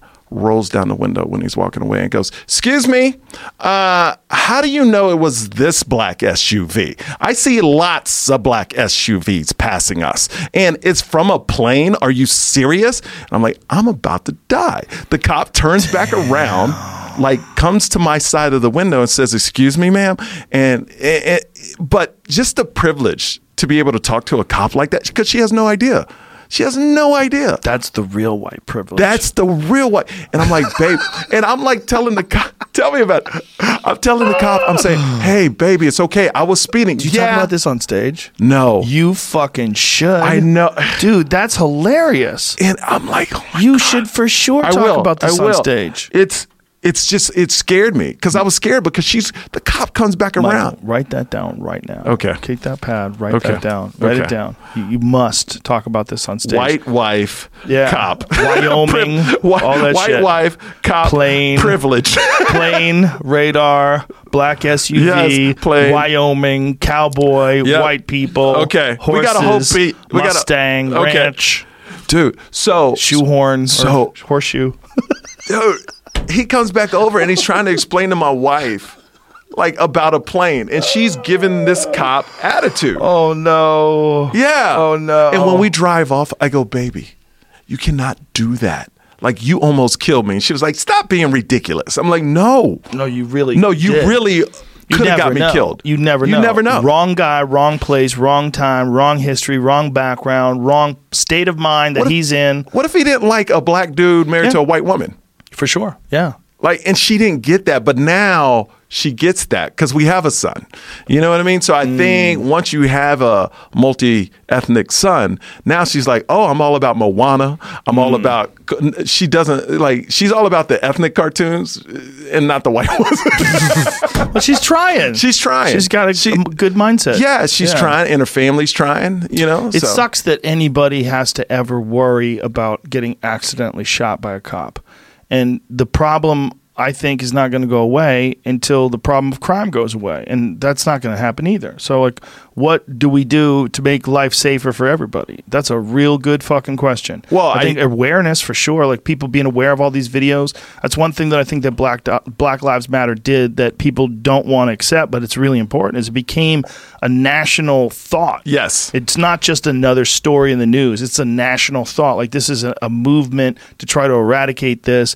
And all the times where you've seen guys plant guns on people after they've shot them, like all You the crazy videos. Yeah, you see videos of black people with no guns getting shot. And then here's the problem. They go to court and then the cops are innocent. Did you see the one where the guy throws the gun down on the ground? Or was it a taser? What did he throw down on the ground? There was like, he shot him, and then as he's coming up Yes. to the body, he dropped something Yes. on the ground. When I was growing up, at least, I don't know when it changed, but cops were supposed to shoot, not to kill you, but to handicap you. Like, shoot you in the leg, shoot you in the arm. These shoot you- guys are not that good a shot. There's a lot of cops that are just not good at shooting guns. I mean, there's a lot that are military trained, that are very professional and very serious who are. But it's like, look, I watched a video the other day of a guy getting in an altercation. It's an off-duty cop, got into an altercation with this guy, and he tried to pull his gun out. The guy grabbed his wrist. The guy did not know how to fight at all, and probably only knew how to like shoot people. Yeah. He gets taken down. The guy obviously knew jiu-jitsu. Took him down, mounted him, took the gun from him, threw the gun away, and beat the fuck out of him. From the mount, pounded him. The guy turns his back. He gets his back. He's beating the shit out of him. It's horrific because this cop thought he was safe and pulled his gun. But this is like one example of like, just because someone's a cop doesn't mean they're a well-trained, prepared cop. There are those out there for sure. Absolutely. But there Absolutely. are also some slobs. Like, I've seen some guys that are a cop. I'm like, bro, you can't run a block. How the fuck are you a cop? Yeah. Yeah. You know, like, this is a ridiculous position for you to put yourself in and anybody else you're trying to protect. You're handicapped by gluttony. You know? But at the same time, we do need them. We need need the cops because we need them to be more respected and appreciated. They're not very respected and appreciated by a lot of people. I think that's a huge misservice. What I hate about this conversation, whatever side they're on with the cops, they're going to pull whatever they want because we've talked negative. Yeah. Well, not negative. We said some things about, and I hate how we're in such a polar place where, you're either for them or against it. And that's like with everything. Stupid. And that's what I hate. You can't have a conversation anymore. Yeah. And that's where we're at right now. It's like, you can't say anything wrong with cops because then you don't support the cops. Right. If you support the cops, then you'll get attacked by the other side going, oh, well, they kill innocent people. I know. Sure, I know and someone both. can take a clip of anything that you've said today without further elaboration, because most of what you said, you further elaborated. Absolutely. They could take that one snippet and just put a little clip up somewhere. Michael Yo said this, or worse yet, quote it. This is what he said about cops. People are like, fuck him. Yeah. I thought he was pro-cop. Like, that's... Well, that's the world we not what live I in said. today. Yeah. This is the world we live in, and that's why it's so horrible, man. Well, it is and it's not. It It's is. like How- that part is horrible, but it's the best time to be alive ever. The best time to be alive in terms of our ability to understand our effect on each other. The best time to be alive in terms of our ability to access information. The best time for if something is going on, you alert people that this thing, like a crime, is taking place. 100%. We could spread the news of it so quick. We just have to. We were just not used to so much. We're not used to so much that we have to deal with all day. And we're not designed for so much. And it happened in 35 years. Yeah. You know, like just think about like our parents, right? When we were growing up, the TV was black and white and then it went color. And that was the big thing for them. For us, there were no cell phones or internet. Yeah. And then in like the last 35 years, I don't think you'll ever see a technology boom like in this last 35 years. So many advancements happen so quick, and that's why we today can't react to them fast enough. We don't know, like now parents are doing, like parents that are our age are doing the same things the kids are doing, where my dad never cared about playing Atari or doing anything. He had totally different interests. Yeah. Where now the kids that are coming up, since this boom is so fast, we're still learning new technology, and now our kids are learning it with us, and there's no separation. I agree, and I think it's definitely like untreaded territory, but I disagree that we'll never see a boom in technology like we've already seen. I think we haven't even scratched the surface. Really? Yeah, we haven't even scratched But the surface. but I guess I'm saying things that changed the world. Like there was no internet, Joe. Dude, now there's a thing that internet. Elon Musk is working on called Neuralink. And I don't know exactly how this works because he wouldn't exactly explain it. But the concept is about increasing the bandwidth between human brain activity and information somehow or another to get information quicker to you and have you access it in a quicker manner. I don't know what the fuck that means. It's something you wear on your head. Some dude just tried it. Jamie, there's an article that just... I just found it. I'm looking at it right Yeah, some dude just said I might or might not have tried Elon Musk's Neuralink. Like he's kind of like bound by silence. But there is a real possibility that... Think about... Here's how to look at it. Think about Wi-Fi, right? Mm-hmm. Wi-Fi is in this room. We use it. You can shut your phone off and turn your Wi-Fi on, and you'll be able to access all the information on the internet. But where's that coming from? Where is that? It's in the air. It's in the sky. It's all around us. If you can wear something that picks up on that in the same way, picks up on Wi-Fi in the same way, picks up on cellular signals, whether it's 4G or 5G, which is coming out soon, which is supposed to be unstoppably powerful. Yeah. If that can feed information directly to your brain through something that you wear, just the way they do these, they have these electrodes they put on your head and they send magnetic pulses to different parts of the brain, helps people with traumatic brain injuries, helps people with depression. They've been able to do this by taking these little things and they stick them to your head and they send this pulsating magnet in there. They can already affect the brain with external stimulation. They already know how to do that.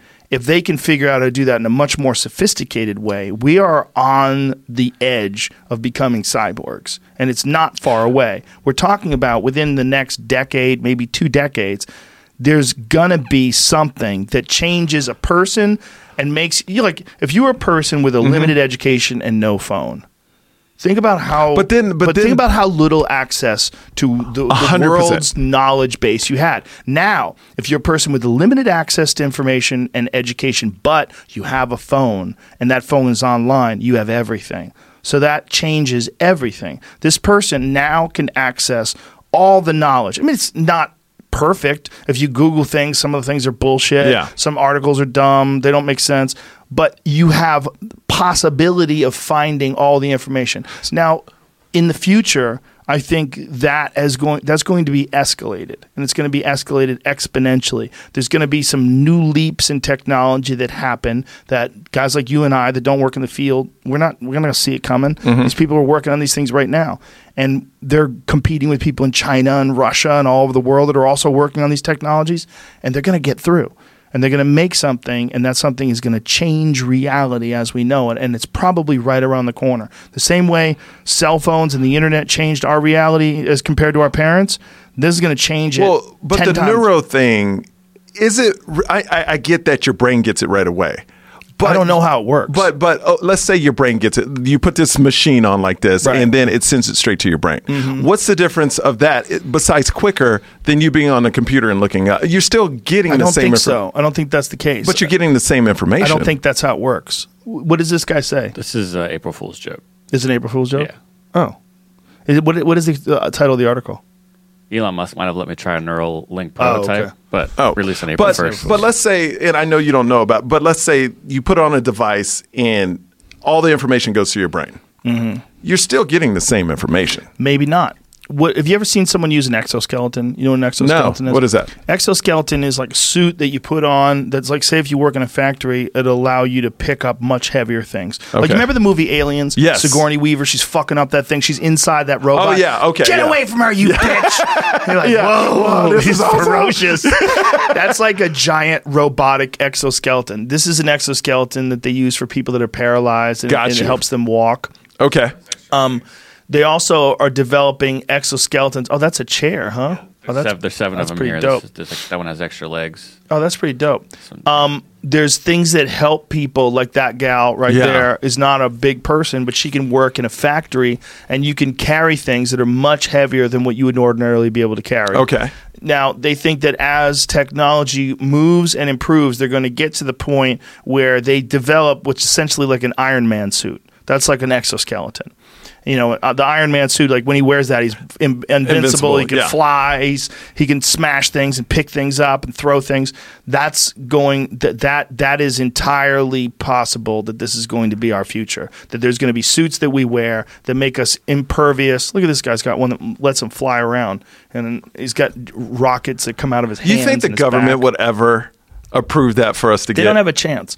It's not whether or not they approve it. It doesn't have anything to do with them. It has to do with the technologists. It has to do with the scientists. It has to do with the geniuses that are creating these things. Because they're going to come in waves, and these fucking dummies that don't even understand what Facebook is. Yeah. These are the same guys that are going to stop these people from putting out Iron Man suits. They're not going to tell them until it's way too late. Too late. They're already and out. when they tell them, they're going to make them for sale, and they're not going to give them the option as to whether or not they regulate them. They're going to make them for people, and then you're going to have to figure out the laws once people have them. And then once grandma has one, and all of a sudden grandma's playing tennis again. You tell me grandma can't play tennis because some bad guys want to use an exoskeleton to rob a bank? Because that shit's coming. All of it's coming. Bulletproof exoskeletons. But everything you've said so far still, to me, is not bigger than not having internet. Well, the Or internet that opened the door, but we don't know if that technology, like the thing that you can, like, talk into your phone and you could say, "Hey Siri, when was the Constitution formulated?" Yeah. You know, "Hey Siri, what was the first draft of the Declaration of Independence written on?" You can ask those questions, and Siri will answer those questions. Google search will answer those questions for you. But what if you just know it?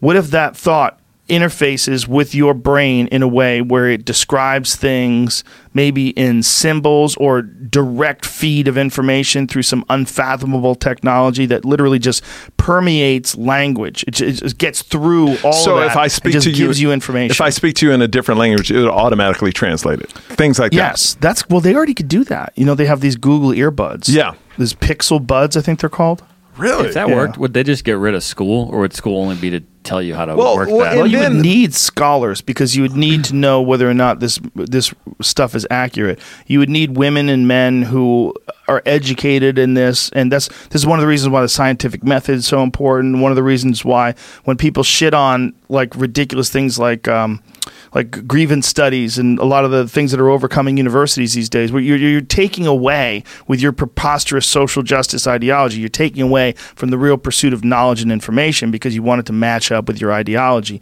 This is a dangerous time to fuck with information. Oh, because, absolutely.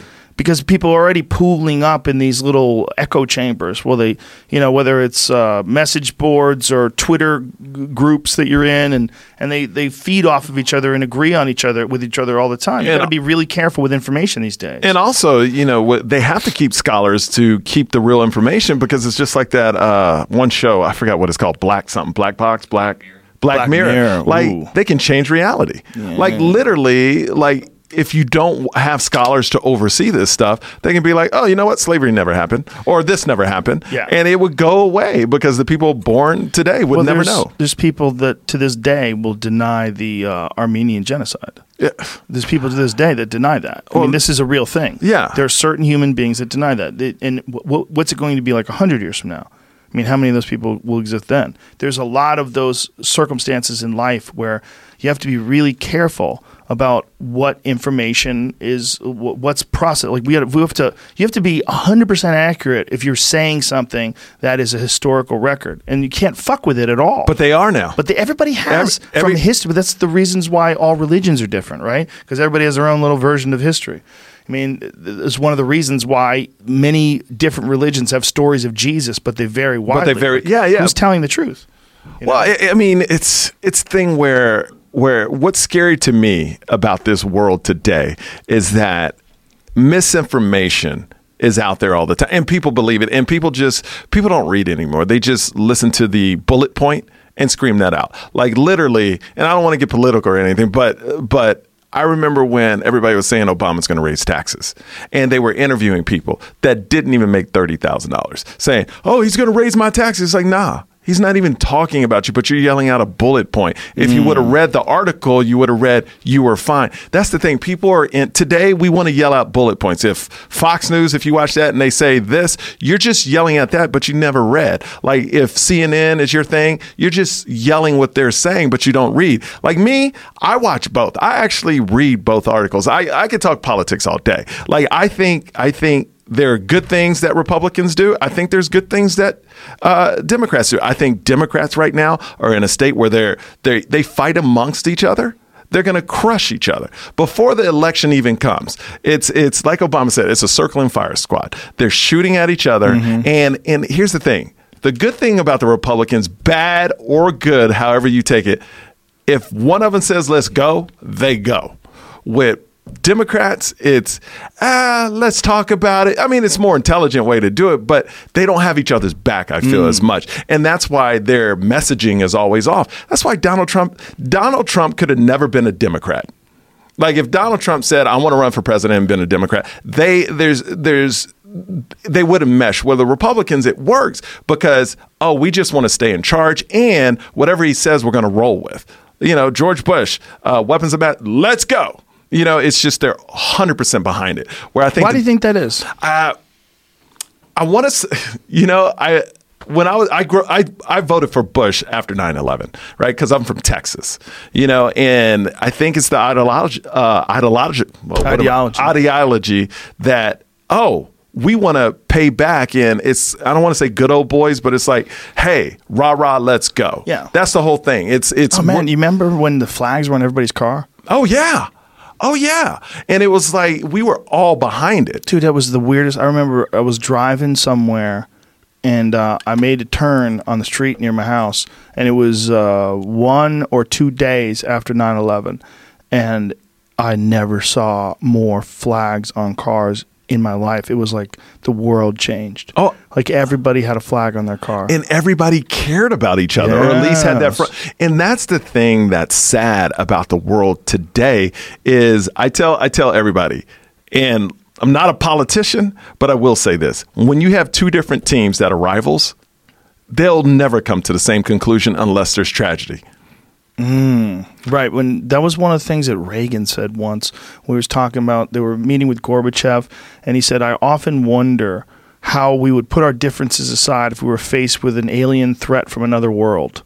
Oh, we totally would. Like the idea that this global conflict that we think about in terms of Russia versus the United States, but if there was some fucking aliens coming down here, war world style, it would be Independence Day. Everybody would join forces. Everybody, because now you have a common enemy. And I also believe the way our country's being ran right now, you know, Trump is good at making an enemy. That he survives off an enemy. This person's an enemy right now. Everybody attack him. Now this person's an enemy. Everybody attack him. I'm not saying it's right or wrong. I'm just saying that's the way it is. Yo, he just fucks with people. Apparently, there's some dude that's his head of Secret Security or Secret Service that he calls Dumbo because the dude has big ears. He replaced him today. He replaced him? Oh, he fired him? Yeah, I think so. Dude, he's a fucking wild man, and he's probably on speed. That's what I think. But it's crazy, man. Yeah. Like I'm just watching this, and He's hilarious. I mean, if it wasn't the fact that you think that like the moral fiber of our country is deteriorating, is this the guy? he does have big ears, Got some big ass massive fucking ears. Wow. Yeah. Well, but I know a lot of people with big ears that I like dearly. But don't you but don't you believe this, Joe? Like, let's be honest. If America, like the whole country, could look in the mirror when Donald Trump was elected, it's a reflection of America when he got voted. It's a reflection of a percentage of us, for sure. No. But egotistical. It's Again, a reflection drama of some. Yeah, but I don't want to generalize. Like in terms of like say that's America. I would for a joke. Yeah. But I mean, if we're being serious, But I am being serious. well, then why was there the women's march where millions of women were in the street? Let me tell you why. Okay. Because I think Donald Trump. Here's when everybody was depressed. Donald Trump was president. I go, you got to look at the positives. If Hillary was elected, those women would have never got together to march.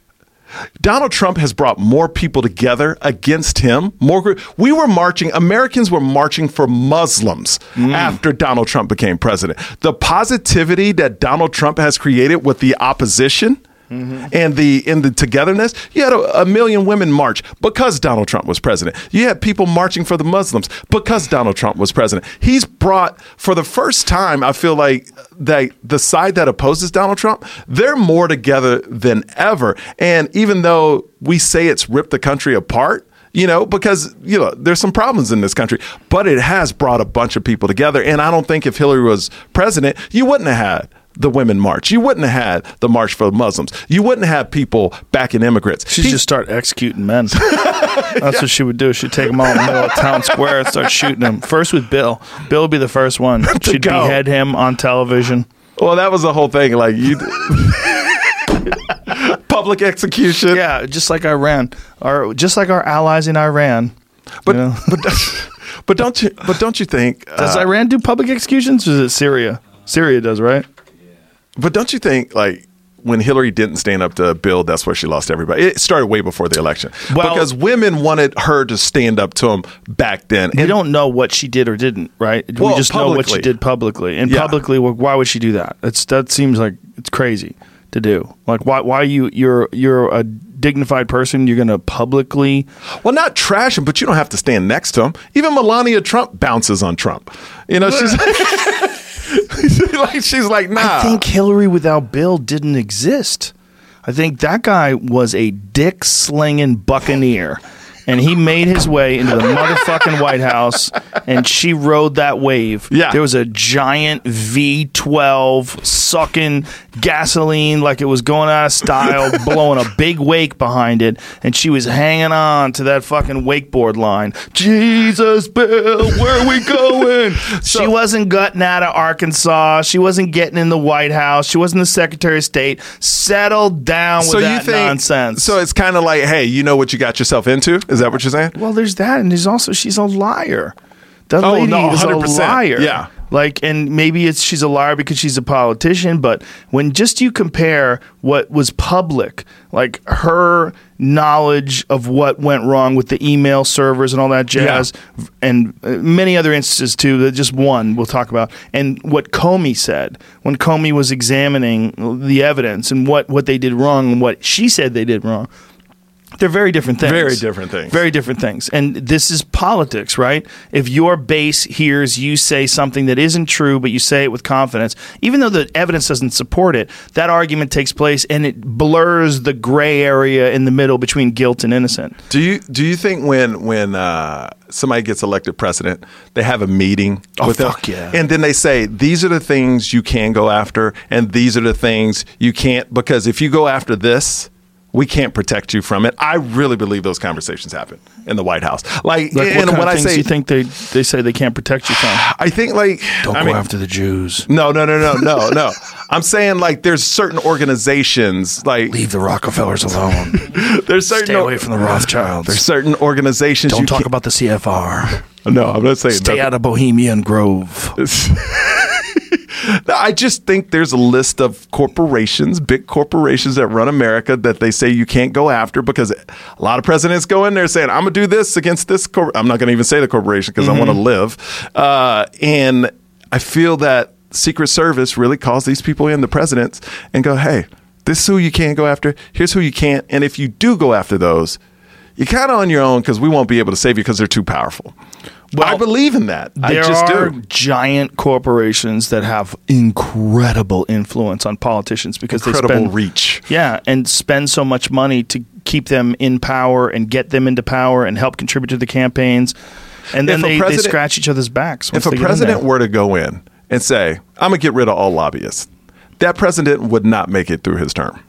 Well, it's hard to say that. No, it's not. No, there's too much money, Joe. I mean, I don't. It's you too might be much right, money. but It's I'm too much saying, money. if I'm going to agree with you in this day and age, it's hard to say that because you'd have to get everybody on board with killing a president. I think they definitely did it with Kennedy. Oh, yeah. I mean, I think 100%. I was talking to but do Byron, you have to get everybody? Byron Bowers? No, but do you have to get everybody on board? Yes. I mean, it just you takes have to get everybody on board who knows about it because otherwise, people are going to tell. If you go and kill the fucking president, you have to get a lot of people on board. This as we're probably going to get raided by the Secret Service right now. But no, I'm saying if you want to kill a president, it's not like it used to be. I think it used to be less consequential.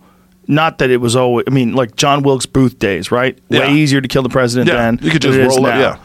Then Kennedy, way easier to kill a president in 1963 than it is to kill a president in 2019. Could you still do it? Yeah, but you're probably going to get caught. Like you would probably get caught. You would have to have. I mean, there would have to be.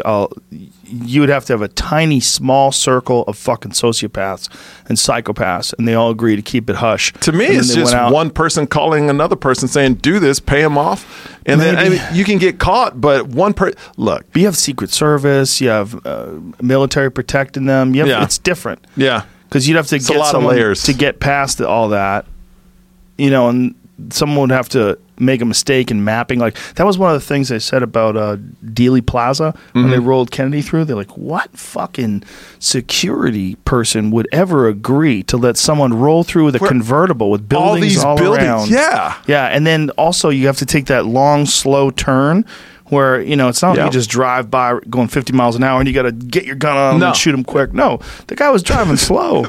It's ridiculous. It's like you're asking for someone to get assassinated. But I just really feel like there are rules like that we'll never ever know about. But once you get in there, they're like, hey, here's what you need to know. Here's what you need to know not to go against. I would think that if anybody's going to tell us that, it's Trump.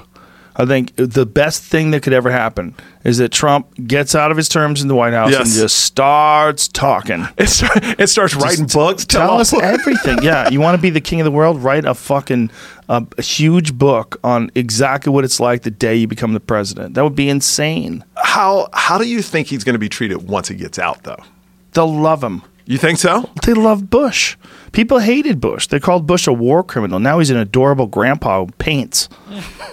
No, it's true. It's true. It's true. Look, man, whatever people hated Obama when he was in office, they're going to love him within a few years. I mean, most people that were supporters of Obama, they love him now. Yeah. I mean, he's like he's the messianic figure. Yeah. I don't know. I think I think a certain percentage of the population loves Trump right now, period. And, they have reasons to back it up in terms of like the economy, what they think is happening 100%. with job creation, all these different things that he's doing that may or may not have devastating implications depending on who you talk to that's an expert, and I'm not one. Yeah, me neither.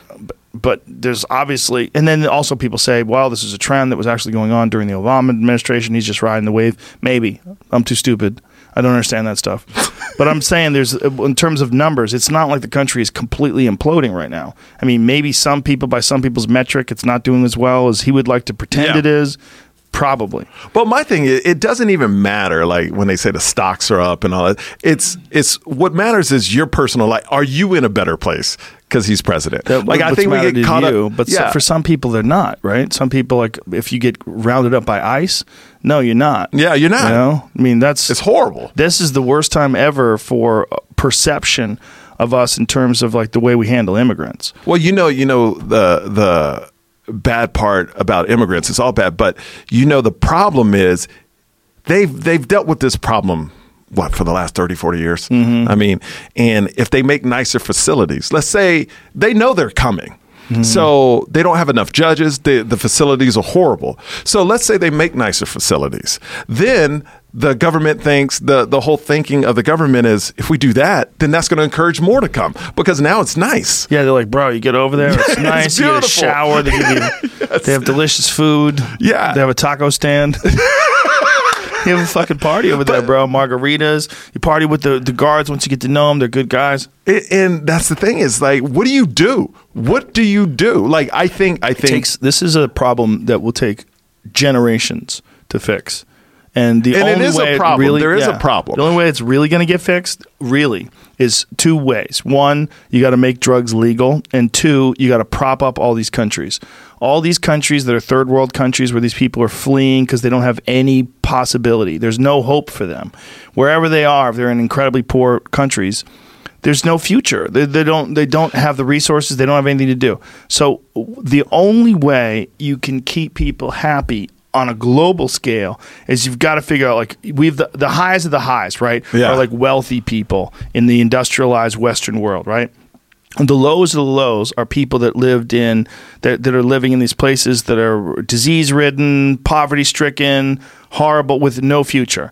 We've got to figure out a way to bring everybody to a comfortable middle all over the world so that there's no extreme poverty in any location anywhere. If we want to eradicate diseases. Okay, for sure we do, right? We all do. Don't we want to eradicate the problem, the dis-ease of poverty?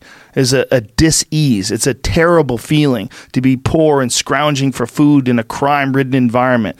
And the only way to fix that is put attention on those areas and use money to try to raise it up. They're not going to raise up on their own. They never have. No, they never and never will. Yeah. I just think globally, if people ever could get their shit together, and this is what I hope, this is my... If I had like a pipe dream of technology, Yes. that technology gets us to a place where we can read each other's minds. And I think this is possible. And I think once we can read each other's minds, we can understand that we're not that dissimilar, that we're not nearly as far apart as we think we are, and that most of our problems that we have are problems of ego and problems of ideology and problems of ethics and morals and truth and lies, and that reading each other's minds will sort a lot of that out. And then we're going to figure out a way to, I don't want to say like for redistribution of wealth. I don't think you should just give people things. What I think you should do is try to figure out a way to rebuild communities and give people opportunities to live better lives. And we have to do that globally. I think the problem today is presented to, because I listen to both sides. When you travel as a comic, people just come up to you and tell you their views on just random things. So you hear from both sides. One side is like, I don't want to just give out stuff for free. Yeah. You know, why should I give them stuff? I worked hard for mine. And the other, you got other people that go, we need to help everyone out because we are the world type of situation. You know, they're both right. This is why it's confusing. Yes, yeah, they're 100% both right. But you don't want to give people stuff, but you don't want to just. You got lucky. Yeah. You got lucky as fuck. You're born in America. I mean, you're from Texas. I'm from Boston. Dude, we're from like the industrialized Western world in the pinnacle of civilization in terms of like opportunity. There's never been a place like this. We're the luckiest fucking people that have ever walked the face of the planet. Anybody who doesn't acknowledge that, you got to be crazy, man. I became friends with this lady at a restaurant, and me and my wife and son would always go in there. And we got really close, and she was just talking about like, you know, her family's from Ecuador and her kids, she can't afford her kids to be over here. So she's sending them to school over there and she keeps sending money over there. But like it's riddled with gangs, nothing but gangs out there. And if they find out you're in America sending money back, they'll hold your family hostage. Oh. You know what I mean? And that's real. People don't believe that. They think that's not. It's real. Like this lady we've known for over like 8 years, and she tells these stories about like her sending them money, and she has a person out there that basically, you know, lives in a little house and keeps everything secret, because if it comes out that she's sending money to them, they'll hold that family hostage and they'll have to fingers off and shit. Yeah. Like dude, it's real. bad. It's bad. And we're living here, you know, we're lucky we're doing this podcast, but there are people struggling. And when I hear people go, you know, that's their problem. Nah, that's terrible. That's the man. world's problem. You're an awful human being. Yeah, like, your perspective sucks for sure. It's terrible, and it's going on all over the world, and it's creating this. And I feel that, you know, we're creating this me. Yeah. situation. But I also think we need to also have conversations about it. I did a show in Kansas City, and I always talk about when I do stand up, I don't talk politics. So, you do the local press and things. And there were people that come out to my shows in Trump hats. Like literally wearing Trump hats, sat front row.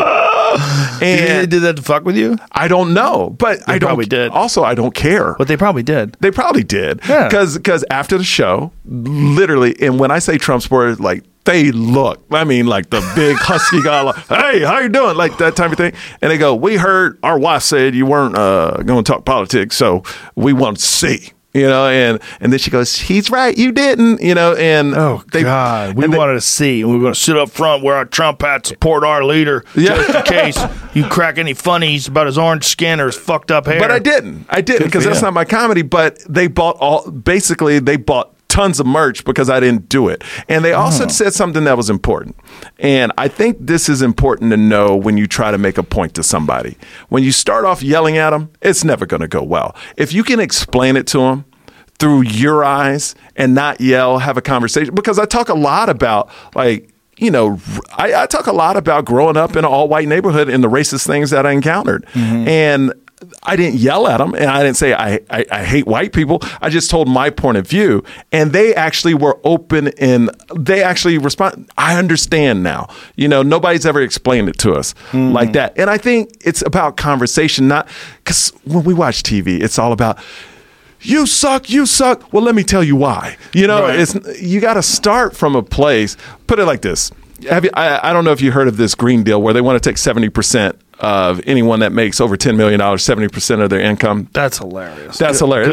Good luck, it's the dumbest thing ever. That's AOC, right? Is that her idea? It's the dumbest thing ever. Right? I don't mean, I wasn't calling her a bitch. No. I said that. I like her. I was saying good luck, bitch, as a expression. Yes. I like her too. But I don't agree with her with that, but I like her. But what I'm saying is my friend was like, oh, if the Democrats win, that's going to get passed because we hate rich people. And I go, that's the problem. We're starting at hate. The reason why you think it's going to pass is because you think people hate rich people. See, and that's the thing. You got to have a conversation. That's not going to fix it. Here's the thing. First of all, you've got incompetent use of funds. Where does the money go? Exactly. All our tax. Where does it go? This idea that if you tax the rich, that all of a sudden all the problems will stop existing. That is so silly. You still have incompetent people that are distributing the money. They'll just create more jobs. There'll be more red tape. And we get more in debt. Yeah. What we got to do is figure out a real plan for engineering our civilization better. That's what people have to do, and there should be real discussion from real experts, biologists, historians, people who really understand psychologists, people who really understand human beings, really understand what's wrong with our society today, and we have an open discussion nationally about that. But that can never happen. Of course it can. But no. Right now, because of the government, here's the thing. What do you mean? That can happen. It's just we have to look at it in terms of a real priority. But no, it goes by the whoever party's in charge, their priorities. It's not my problem. Somebody has to make it a priority for the nation. That's what I'm saying. But that's not impossible. But until you have a person, I believe everything can be fixed. This is a simple fix. If you just elect a person that takes some Republican values and some Democratic values. The thing is, right now in politics, you have to be one or the other. If a person came in and go, you know what? I like these Republican ideas. I like these Democratic ideas. Let's roll. I'm going to be down the middle and let's roll with both. It's called being a centrist. Yeah, that exists. Yeah, but it needs to win. But that can happen. It can happen. All of it can happen. You just need the right person. Look, but until that happens... What does that mean, though? Every 4 years, we figure out what happens, right? And before Trump won, we never thought a reality show fucking guy could win, but that guy won. Yeah. And you go, okay, well, now we know that happens. Yeah. All of this stuff can happen. This is not we're not asking for alchemy. We're not trying to turn lead into gold. We're trying to figure out a way... But you're going against a system that is... You are. No, there's a new system. The new system is the system of public opinion, which is readily accessible. Absolutely. And that's never happened before. There's never been a time where everyone had a say in one way, shape, or form, whether it's through commenting, through Instagram or Twitter or social media. That's one of the reasons why upholding the freedom of speech in these things is so important, even if people are saying things you don't agree with. Yeah. The only way this all gets sorted out is we get to figure out a way to express ourselves. And there's going to be arguments back and forth, but what you got to do is someone's got to put forth an educated plan, like a plan that's based on science and reason, and a plan that you can debate against opposers of that plan. But when you have people that don't believe in science, how do you to Slowly those but surely, you got to educate gotta get there. people. It's going to take generations. This is what I'm saying. It's like the momentum of our stubbornness and our past and the sort of the systems that we find ourselves stuck in, systems of behavior and thinking and culture. All that stuff is going to take a long time before we sort the wheat from the chaff. We got to figure out what's good and what's bad, and we're doing it. We're doing it, but we're doing it actively, and it's frustrating because you're like, God damn it, this is the worst time. We still have all these problems. We still have cops shooting people. We still have crime. We still have Wall Street theft. We still have all this stuff. Yeah. But you know what We're I like? human. But you know what I like is we know about it now. Yeah. Where Oh, it's yeah. not hidden. Like 20 years ago, like you heard let's go 30 years ago, you heard NWA make that song F the Police. Yeah. And they're talking about the same things that are happening today, except you would hear the song and go, oh, that's a great song. Well, That's how about Rodney King? Yeah, Rodney Right? King. You watched him get the fuck beaten Beat out out of of him him. Yeah. on TV. And here's the thing about the Rodney King thing. That guy apparently was he'd done a bunch of crazy shit, right? He got in a car chase with the cops. Yeah. He beat the fuck out of somebody before that. There was a lot going on. You just got to see the end of it while this guy what was he on? PCP or some I shit? don't know if was he on a drug? Yeah, I think he was on PCP. PCP apparently makes you like superhuman strong. I had a buddy of mine who got his finger bitten off while he was on PCP. Said he didn't even know Finger it. bitten off by who? A street fight. Yeah. It's like he didn't even realize his because he was on PCP. He didn't even realize somebody bit his finger off. Then he went to he had his toe removed and his toe put onto his finger where his finger used to be. Was it a thumb? No, it was his pinky finger, his trigger finger.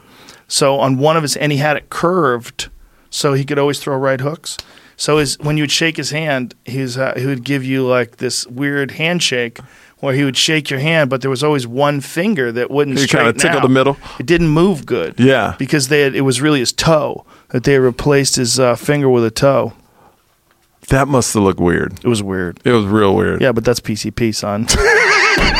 Living that PCP life. That's fucking crazy people in Boston, man. He was a boxing coach. Yeah. I don't know, man. It's Bro. just we need to get to a better place. Yeah, we're getting to a better place. But I think it's a long, slow process. I think we are there's people that say, like, hey, to minimize the suffering that people feel right now is unjust, and for you to say that is outrageous, and it's just a hallmark of your delusional perspective. That's not true. This is not denying the awful things of the world. The awful things of the world exist. But if you tried to look at this as a mathematical equation, if you looked above, you would say, well, there's a lot of problems here. There's a lot of competing factors. There's environmental factors. Like, what are they doing to the world? What are they doing to the ocean? What are they doing to the air? Oh, Jesus, everything's warming up. And people are fighting over what's causing it. Like, they're not even paying attention. This is madness. But look how much knowledge there is. Look how much discussion there is. Movements are moving and growing, and people are, even when they're misinformed, it's still, there's activity. There's all this stuff going on. Even when, someone says, hey, we're going to tax everybody that makes more than $10 million, 70%, like, bitch, you ain't taxing shit. Stop. Just stop. Stop. Just because someone works really hard, you can't take all of it. Look, stop people from stealing money. Stop people from, but if people say, well, we want equality of outcome. Okay. As soon as we get equality of effort, talk to me. Yes. As soon Thank as you. we get, because some people don't hustle. They just don't. And I don't know why. Maybe it's the way they were raised. Maybe they have poor nutrition. Maybe they have hookworm. I don't know what the fuck it is. But don't say that everybody's supposed to hit the right spot. Yeah. And everyone's going to get to this spot. And then after that spot, we're going to divvy up all the money. So nobody ever makes more than $100,000 a year and the world's a better place. Bitch, that doesn't make the world a better No. place. That makes lazy people happy. Yeah. That some fucking juggernaut like Mark Cuban or one of these billionaire characters is like hustling constantly and gathering up massive resources. Yeah, he's playing the game of Monopoly, but he's playing it 24 hours a day, 7 days a week. That's his option. He can do that. You can't stop people from doing that. What you can stop them is from doing unjust things with that money. And what maybe you can do is like help someone like lean towards a Bill Gates type situation where he does so much good and so much charitable work and helps out so many people that you go, oh, well, maybe it's not a bad thing for a guy like that to have all that money, because you don't have to think of him as just Mr. Moneybags. Like, maybe you can think of him as he does have access to all this money, but he's also this incredible resource for hope and change and prosperity for some folks. I think people wouldn't mind giving money to something that they see being built. Like, if there's work into it. Right. People hate the idea of just giving money and not seeing something from it. Sure. You know, but when you're building giving it to stuff, people that don't know what the fuck to do with it, and they're just going to find a use for it, because that's what bureaucracy is. Yeah.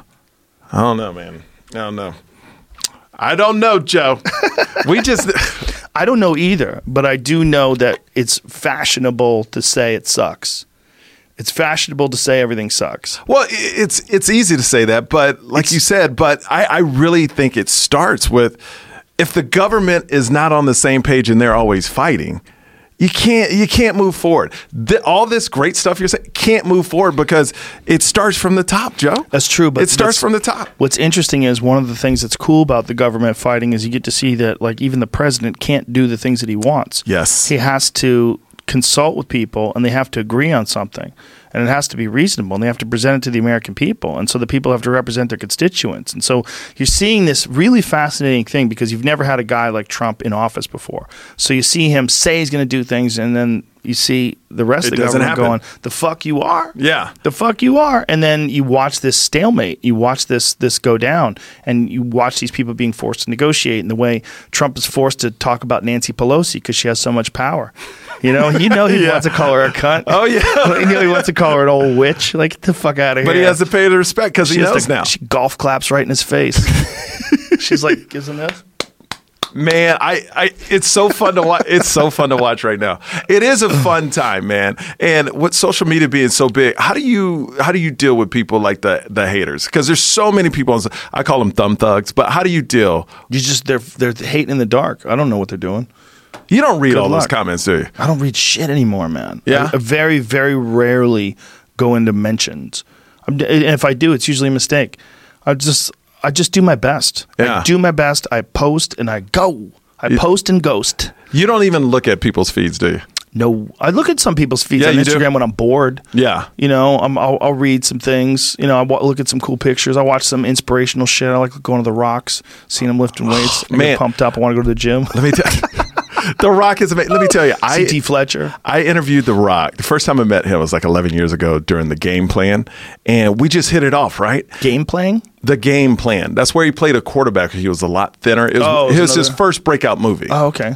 He did Scorpion and then The Game Plan. And after that interview, he took some time and just talked to me. He wasn't The Rock then. I mean, he was big. And then over the years, every time I interviewed him, he would pull me aside and go, "Are you going to my acting coach? Are you doing this? Are you doing that? Is there anything I can help you with?" Wow. And I'm like, what? And then he got bigger and bigger. And the last time I saw him, same thing. Yo, are you going to the acting coach? Are you working on your goals? Are you improving? Like, literally his Instagram, but in real life. And he'll never know this, but it's a thing that's, for me, just average schmo, Michael Yo, to take the time out every time I interview him to ask me if I'm achieving my goals, if I'm moving forward in life, giving me positive things, positive thoughts. To take that time, like 5 minutes after every interview, and this dude is booked nonstop, but to actually take time. And it's just so inspirational. And to see him be the biggest movie star in the world, and he knows everybody's name. He's very respectful. I don't know if he has an earpiece, but like, it's like he's like the president when he knows everybody's name. He could be president. 100%. 100%. 100% he could be president. He could run I would vote for him. I would too. Because he's just a hard worker. He also comes from humble beginnings. Yes. He's in Hawaii right now, and he's filming on his Instagram. He's talking about all the neighborhoods that he goes back to check to see where he's from when he was poor and starving. Yeah. He really is from humble beginnings. He had only it's the story of like $5 left in his account, and then he got discovered in wrestling. And I knew him in Miami when he was doing WWE. I interviewed him a couple times over there, and he played for the University of Miami, my favorite college football team. So it's a thing where, the history of 11 years, but for him, that big to take time to motivate me separately. And, I know if he sees me out, he knows my name, but it's not like I'm texting him. I'm not like Kevin Hart with him. And just to be a random dude that he takes time out every time he sees me to make sure I'm hitting my goals and moving forward with my career and not back. And then offering, hey, if you ever need anything, get in touch with me. I would never take him up on that. But it's a thing where I'm nobody. He's The Rock. And to be that inspiration, I mean, it just does so much, man. Like it little things that big celebrities do, or somebody that really inspires you, like they don't know how much that means. Like just that little time he spends. Yeah, I think means he so knows. much. I think he does know. I think he's a genuine leader. He is. That's what 100%. I think that's why so many people like him, because what he says it's authentic. Like it's really who he is. There is nothing fake about that man. Yeah, you don't have to be fake. You No. just have to be successful. And if you want to work as hard as that guy, you could be successful. I asked him one day, I was like, do you just take a bunch of pictures at the gym? Like, and just post throughout the day? Because You you're don't always get that big from taking pictures, bro. I know, man. That guy's picking heavy shit up. That's too big. But you know what? I left. That's just too big, Joe. It's not too big for him. No, but he's an action star. Yo, dude, and he's the first action star that looks like an actor. Like, I would want him to save my life in real life. Wow, what is he, like 6'7" or some shit like that? How tall is he? He's giant. He's a little bit taller than me. I'm 6'3". He's giant. Yeah. He's giant. He's built like a fucking legitimate superhero. Like Will Smith was my guy, but I left Will Smith for The Rock. Damn, you left him. No. He's still left Will? No, I didn't. Wow. No, but like You got to do what you got to do, bro. a burning building. Right? Who's gonna save you? Who's going to save you? Will Smith might save you too. Aliens coming at you. Independence Day. Did you not see Will Smith save the world? You motherfucker. I dug my look. I love Will Smith, but an earthquake. Well, if you want someone to hold one hand on the top of a building, Thank you. and then hold your wrist with another and know that he's got you, according to the movie poster, that's The Rock. See? I never saw Will Smith holding the top of a building. Will Smith and can holding shoot a someone gun by the hand. Will Smith can shoot a gun He and fucked get you up those zombies. He did. I Am Legend. Oh man, what a great movie! That was a great fucking movie. Oh my goodness, Great fucking movie. God. Yeah, but Will Smith and The Rock need to make a movie together. They never have? Is that No, real? That doesn't make would sense. be amazing. That'd be the biggest movie in the history of the known universe. history. And they both. Who else? Tom Cruise. Get them all together. Tom Cruise, Will Smith, and The Rock. Have you ever interviewed Tom Cruise? No, but only with my brain when I'm in my sensory deprivation tank. He reaches out to me. Does he really? He makes a mind meld. Yeah, he puts on his Scientology earbuds, and he astral travels. Can I tell you, it's amazing interview Tom Cruise. What's amazing about it? It's because you hear so many different stories. Do you wake up with your pants off? No, I didn't. No, not that time. Where am I? He just hypnotized me. But he doesn't break eye contact with you. That's what I like. No, he just Cool like, game. hey, what's up? Yeah, yeah. And what he'll do is Make you him- nervous. No, I'm not. No. No, but that's what he's doing. He's making you nervous. Well, or he just wants you to know He's locked in on he's you. locked in. Right. Like he will not break eye contact. Like if you look over here, he'll be like, Probably makes it harder for you to ask fucked up questions, too. no, what he does. And I tell all my friends, I tell all my friends, when you interview Tom Cruise, he will ask him a question. He'll try to make it 3 minutes long. So you can't ask him that many. So you got to learn, you got to build a relationship with him. So then you can ask him a bunch. See, I've interviewed him so many times. I remember one time I walked in a room and was like, hey, Tom, I got 5 minutes. So we're going to have to answer these questions. So I got to that point, but he's a great, nice guy. Did you ever get to Scientology? No. Never. Is that No. part of the deal? You can't ask him about that? Well, I heard a part of Scientology is for you to walk out the room saying how great they are. And I just that did makes it. sense. I Yeah. just did it. Right. Yeah. So maybe Works. It did. It just Well, worked. that's just a philosophy on like how to influence people, right? How Yeah. to positively influence people. You want those people really thinking the best of you. Well- Good strategy. Well, everybody was like, "Oh, he's crazy. Is this? Is that?" Every time I interviewed, he's great. I love Tom Cruise. Some of my favorite people are crazy. Yeah. Yeah, you tell me someone's crazy, that doesn't shake me. I'm not like, okay, well, I'm not going to Everybody's a talk to little them. crazy. They're crazy. My favorite people are all crazy. Yeah. Like literally crazy. My favorite people. So if someone tells me that someone's crazy, I'm like, okay, what else you got? It's crazy, not scary to me. Like Will Smith is awesome. He's got to be crazy. Will Smith? Sure. For sure. Something's going on. No. Something's going on. Too nice. Too nice, too smart. No. Too Get out of positive. here. Get out of crazy. here. No. Is he a Scientologist? I have no idea. Might be. The problem is the problem I had with being an entertainment reporter, man, they give you questions to ask and you have to ask them, or literally it could be your job. So they float out like a bunch of real dumb ones. Yeah. Did they give you any room to like? Oh yeah, you could do whatever you want, but they'll be like, "Hey, you gotta ask this question." And it's like if somebody just got divorced, you gotta be like, "Hey, what happened to divorce?" Damn. Oh, and it sucks. You gotta ask women that. Yeah. Oof. That's why I stopped doing it, man. I couldn't. One time, what's her name? Anna. God, what's her name? Shoot, she was in Devil's Wear Prada. Not Meryl Streep, but Anne Hathaway. So they gave me the dumbest question to ask Anne Hathaway. Kim Kardashian and Kanye West were on the cover of Vogue, and right before that, it was Anne Hathaway. And so they told me, they go, "Hey, why don't you ask her what she thinks about the cover?" Because everybody was like, "Oh, this is bull crap that Kim Kardashian is on it." I asked Anne Hathaway that question, and she goes, "Well, you know, I don't run the magazine, so it really doesn't matter to me." I'm like, fine. So I finished the question. I'm walking down the stairs and then I hear it. She goes, "Why the fuck would he ask me that question? I don't give a shit who's on that magazine."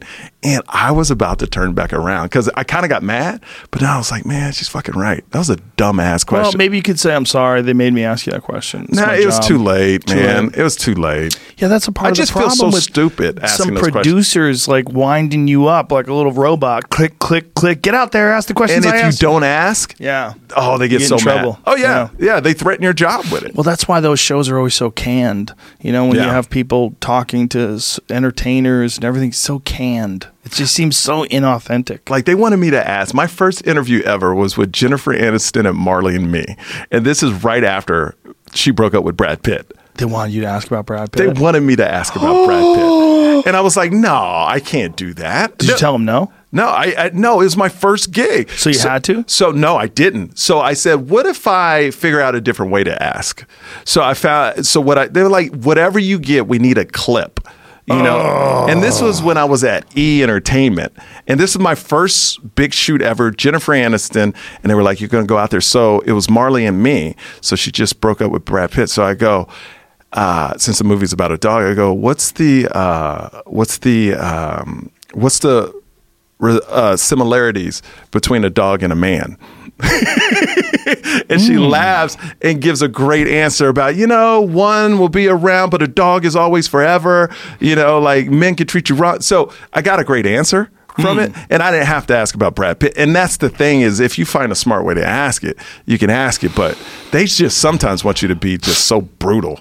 I can't. Well, it's because they don't have to do it. And they don't keep the relationships. They don't care about the relationships. Exactly. And they don't even care about you. You're a little trained person that they send out. A little monkey. Hey person, little person, listen to me.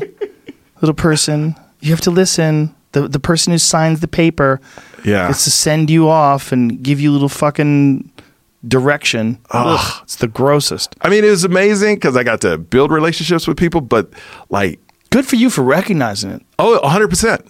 100%. I knew they were doing it. So once you... I mean, not even that, but like recognize you got to get out of that business. 100%.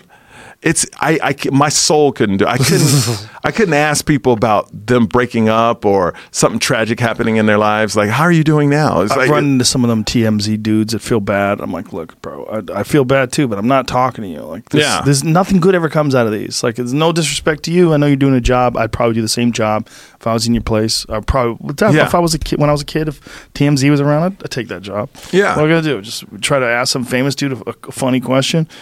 But it's just like, it's not the way to discuss things. No. It's not the way to discuss things when you're coming out of the airport or you're on your way to a fucking restaurant somewhere and someone sticks a camera in your face. Like, come on. Well, I wasn't doing that. We were going to junkets. No, we're talking about TMZ. TMZ, oh, yeah. Like, but I mean, there's these junkets are a brutal assault on reality. You're saying the same thing over and over again. You're asking everyone asks you the same question. You know, tell us about this show. Yeah, Michael, you play Michael Yo, which is your real name. This is crazy. Oh, by the way, write this down. Okay. Michael Yo, Average Schmo. That's your first comedy special. You're going to call it Michael Yo, Average Schmo. Michael Yo, Average Schmo. Because that's what you said when you're talking about The Rock. Yeah. It's like, you like, I'm an it's average me, schmo. Michael Yo, Average Schmo. So that would be It would be my funny- second one. Oh, that's right. You already have one. I just came out with it, yeah. And when did it come out? It on Amazon Prime. It's free. It came out 2.5 weeks ago. Oh, It's called nice. Blasian Blasian. because I'm black and Asian. I get it. Yeah. Didn't Tiger Woods say something like that? No, called he said himself- he's Cublasian. Went on Oprah and told her Cublasian. he wasn't black, and black people got so pissed. Woo, that's a tough one to swallow. Well, I tell you what's tougher is I was up for a job and is a very prominent black producer told me I wasn't black enough for the job. So I was like, So but I get it. hold on. There's tanning booths close by. I'll be back in 4 days and it'll rock your fucking world. But Because, dude, like if you go to like a tanning booth every day, I could not get black. You I will could get get dark, dark. but I wouldn't get dude, black. I can get dark. You could get dark. but not black. You couldn't get black. Well, what do they want? What are They looking wanted for? black. Like Wesley Snipes. Like, yes. no disrespect. No disrespect, but I guess they said, Right. but I think it was more than just skin color. Well, they wanted there was a certain role. They wanted Yeah. like, I don't, like Yeah, when I you see get me, it. you don't think, oh, straight up black dude. Right. You know? Right. Yeah. You know, They so wanted something for. I mean, that's the thing, man. Look, if you're making a story and you Mm-hmm. want these characters in the story, like say if you have some big fucking goon who terrorizes people, you can't get Kevin Hart to play that role. No. It doesn't make any sense. No. That's where The Rock comes in. Right? He's a big giant dude. You know what I'm saying? Like, I love him. Everybody has to have. You know, that's the weird thing about acting too. It's like, man, you got to hope somebody has something that you would do good in. You know, like you have to always hope that someone's got a project that you could slot into that project. yeah, or know? you just got to create your own. Yeah, that's true too. I mean- the best is Billy Bob Thornton. That Sling Blade thing. Yeah. Do you know what he did with there? No. He apparently he was like working on some movie, like he had some bullshit part in some movie, and he was like super depressed and started doing this fucking character. You know, he does that Yeah. character from Sling Blade, Uh-huh. and then would do it in the mirror and shit and practice it, and decided to make a whole fucking movie about it. And that movie launched him. Like, It was his own idea. Well, I mean, it's kind of like what you're doing. You just decided to do your own thing, and now you control your own destiny. That's where we all need to get to. Like, honestly, what I love about comedy right now is like Joe Coy was my mentors, and he's blown up in comedy.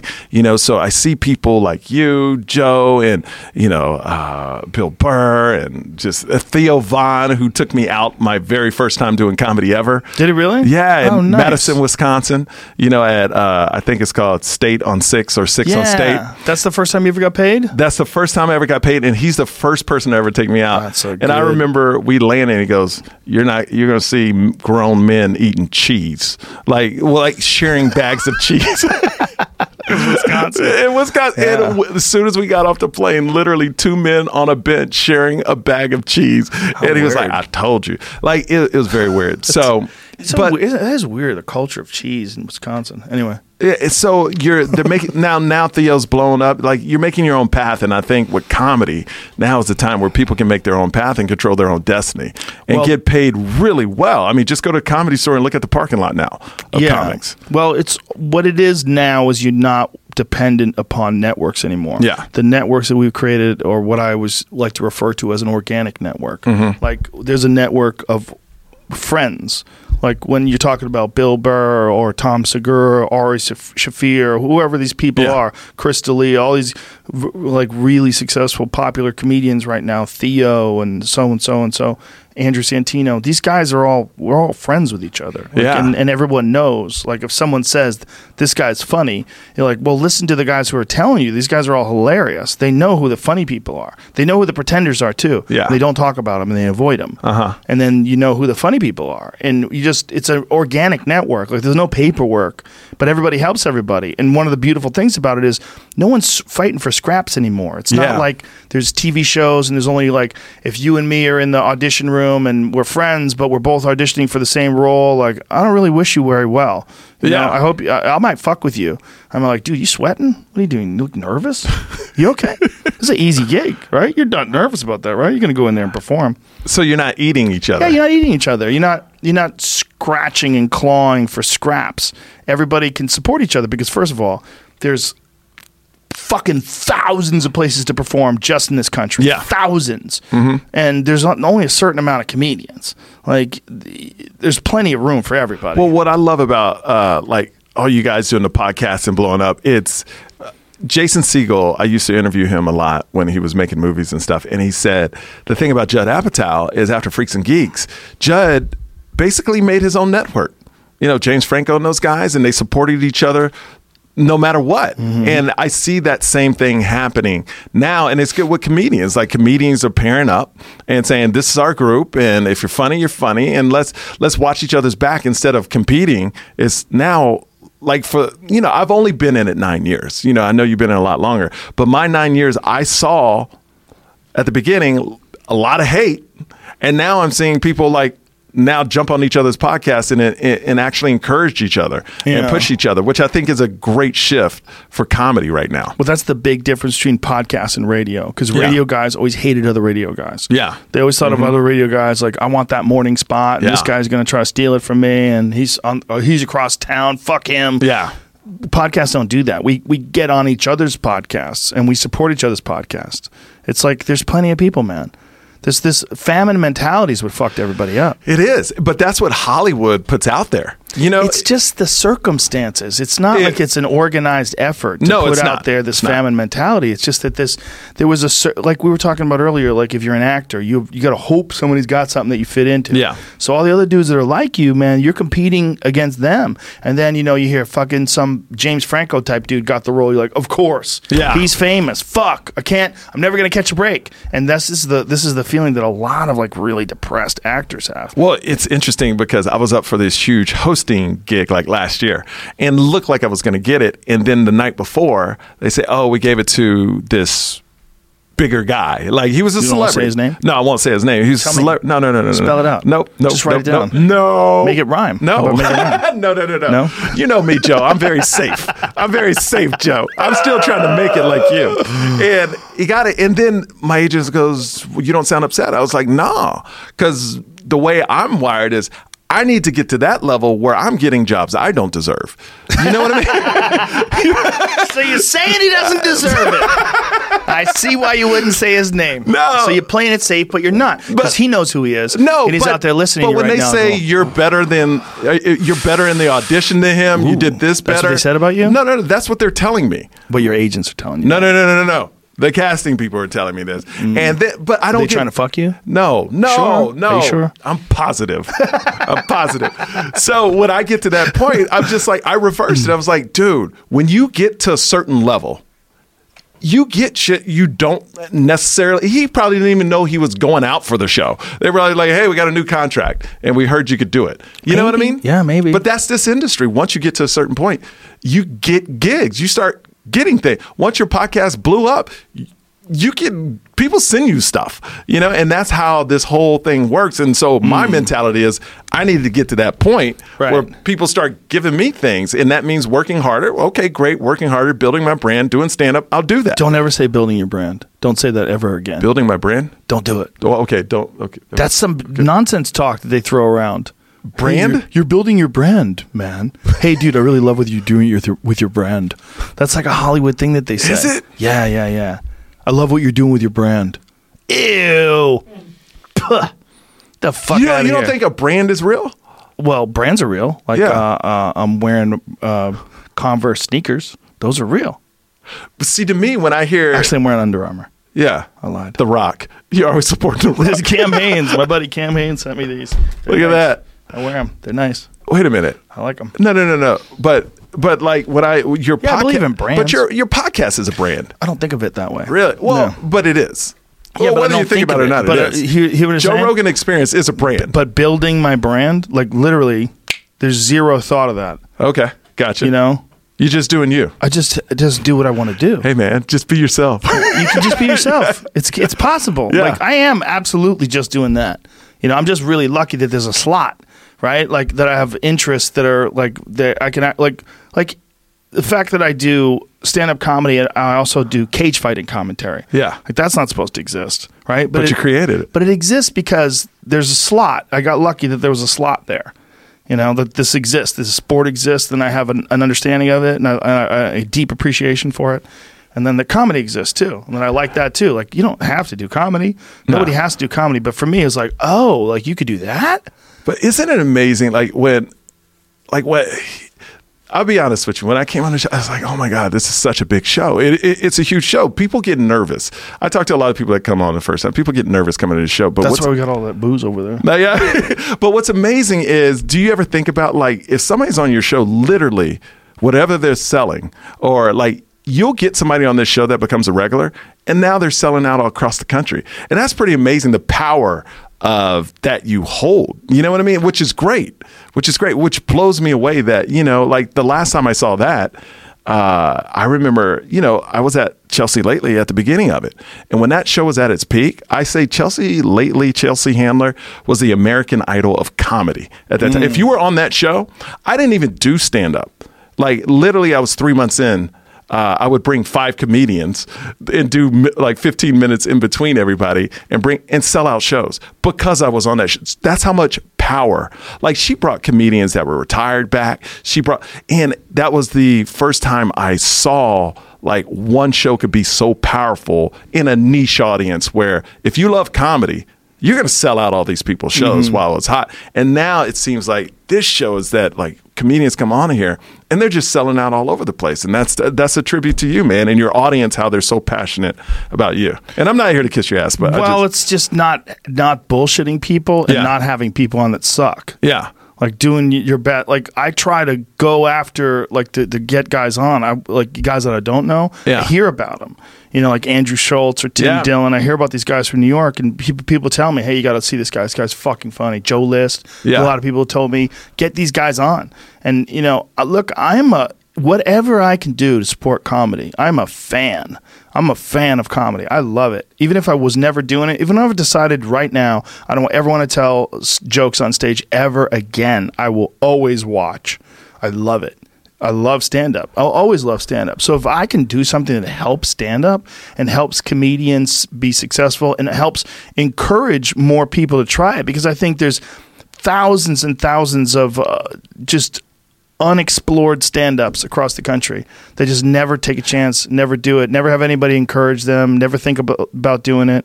Have you ever been on stage? I think it's a superpower. I really do, because your senses are so high. I've never been in a situation where when you're on stage, you're saying your act, you're thinking about something else, you're hearing conversations, like you're hearing a waitress take an order, and you're noticing what people are doing. Like, it's almost like an out-of-body experience. Like, I can't think of any other normal time throughout the day that would ever happen, where it's pretty amazing what your mind can do when you're on stage. But you have to train it.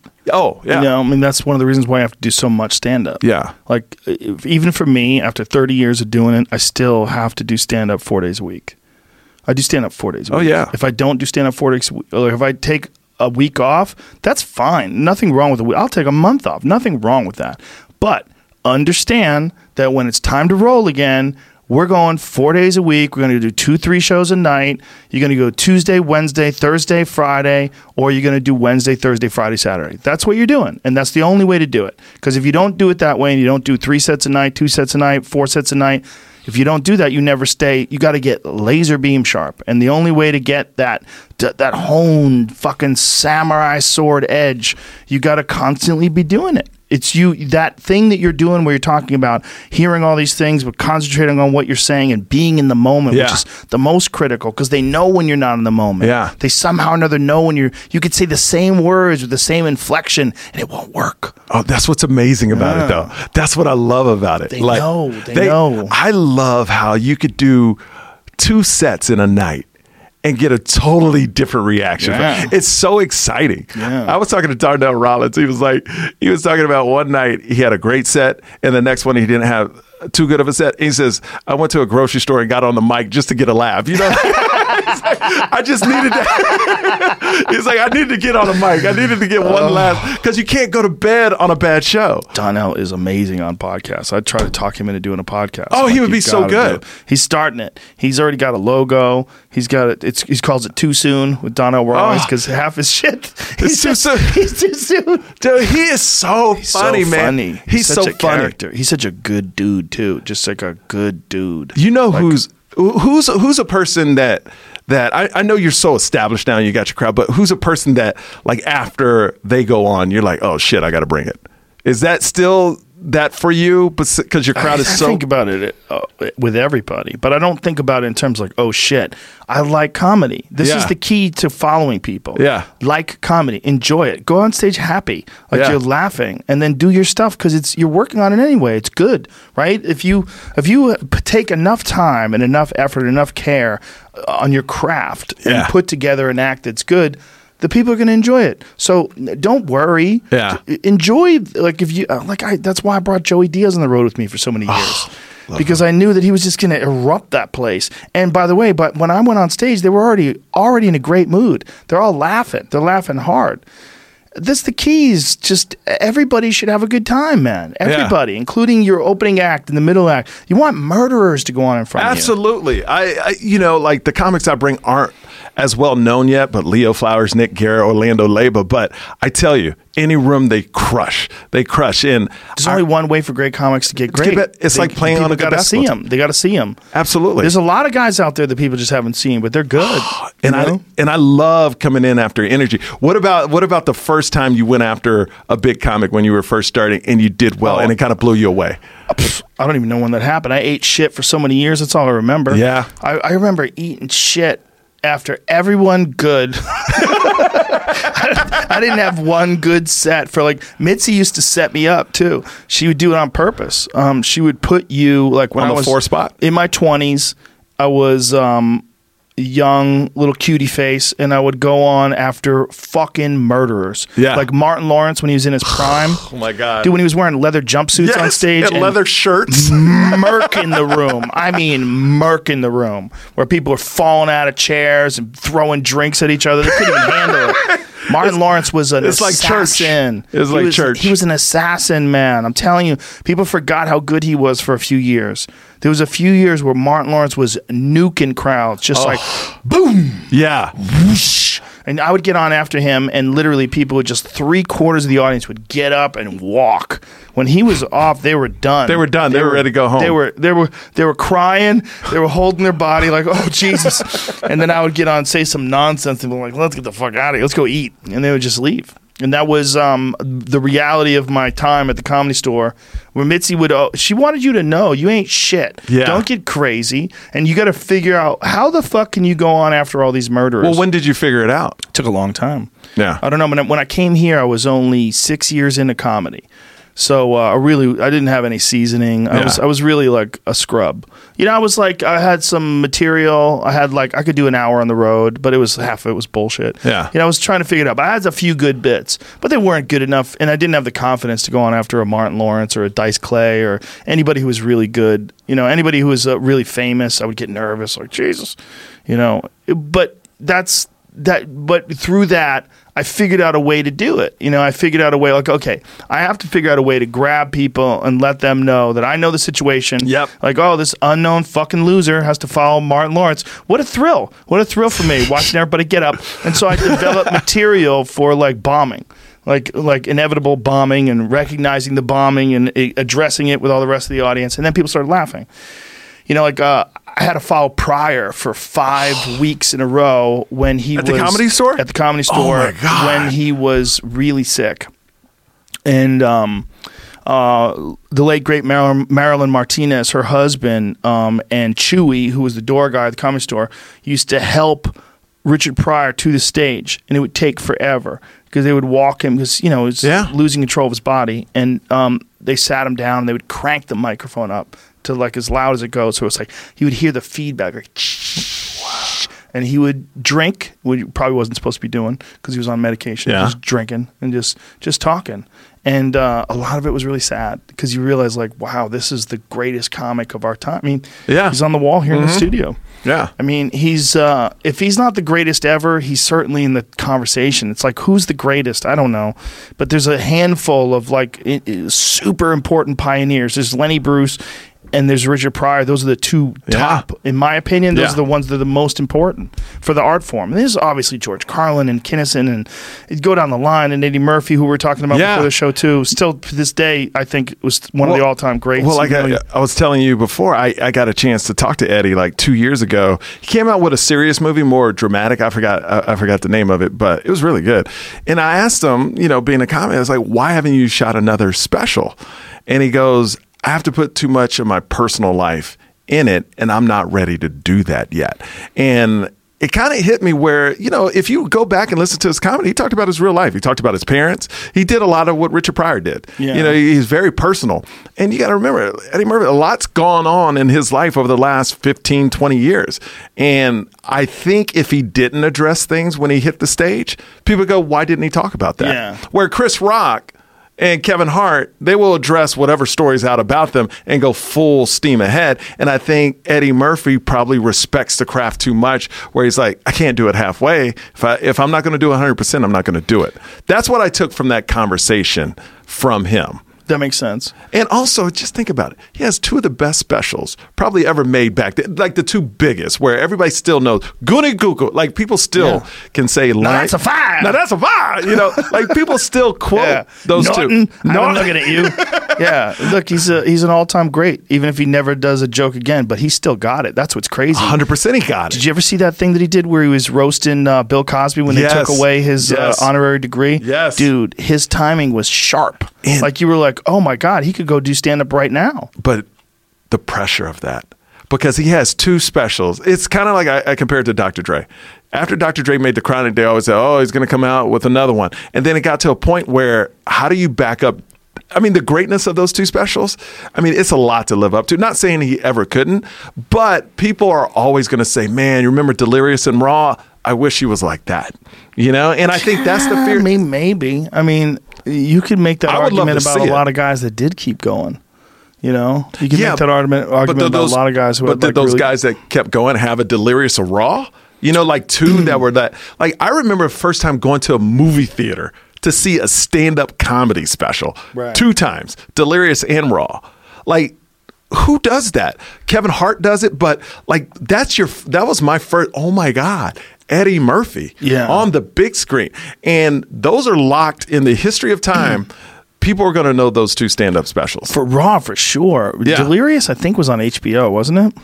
I don't remember. Was Raw? I think Delirious was on HBO. I think it was an HBO special. All I remember I think Raw was in the movies. Okay. So Raw was in the movies, but it's a kid like me going to the movies to see it, and he was so big at the time. And just to follow those up, that might have been part of the problem with him too. He might have got too big. That happens to certain comedians. Like, that happened to Steve Martin. Yeah. Steve Martin talked about that. Uh-huh. I don't think either one of us is ever going to understand how famous Eddie Murphy is. Like, what it's like to be Eddie Murphy. At that time? No. Come even on. now, man. Yeah. People see him and they get weirded out. I got weirded out when I met him. They put it in theaters 4 years after it aired on HBO. Delirious? Yeah. So I did see it in theaters. Yeah. Dice Clay had an HBO or a movie theater film.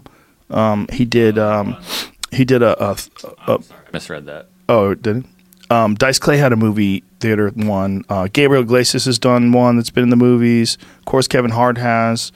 There's been a few guys have done them in the movies, but yeah. But I remember, Kevin Hart's was great. Everybody, but for some reason, maybe because I was a kid, it was so big to me. Mm-hmm. But to me, it was like an event. Yeah. I'm older now. I'll go to see Kevin Hart in a movie theater, but when I was a kid, stand-up was an event. Especially like that. Yeah, because you're hearing curse words, and you're hearing all these. You're to this day still reciting stuff from, and that's a lot of comedy specials.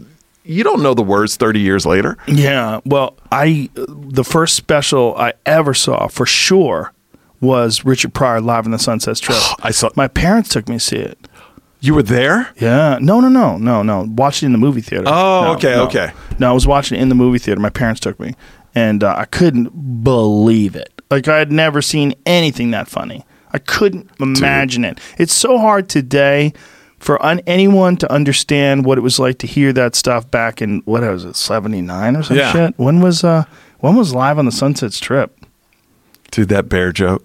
Dude, how about the fire? Yeah. Fire is inspirational. I mean, Dude, he was doing jokes about burning himself, and we were crying laughing. Same year as Delirious. What year is it? Released in 83.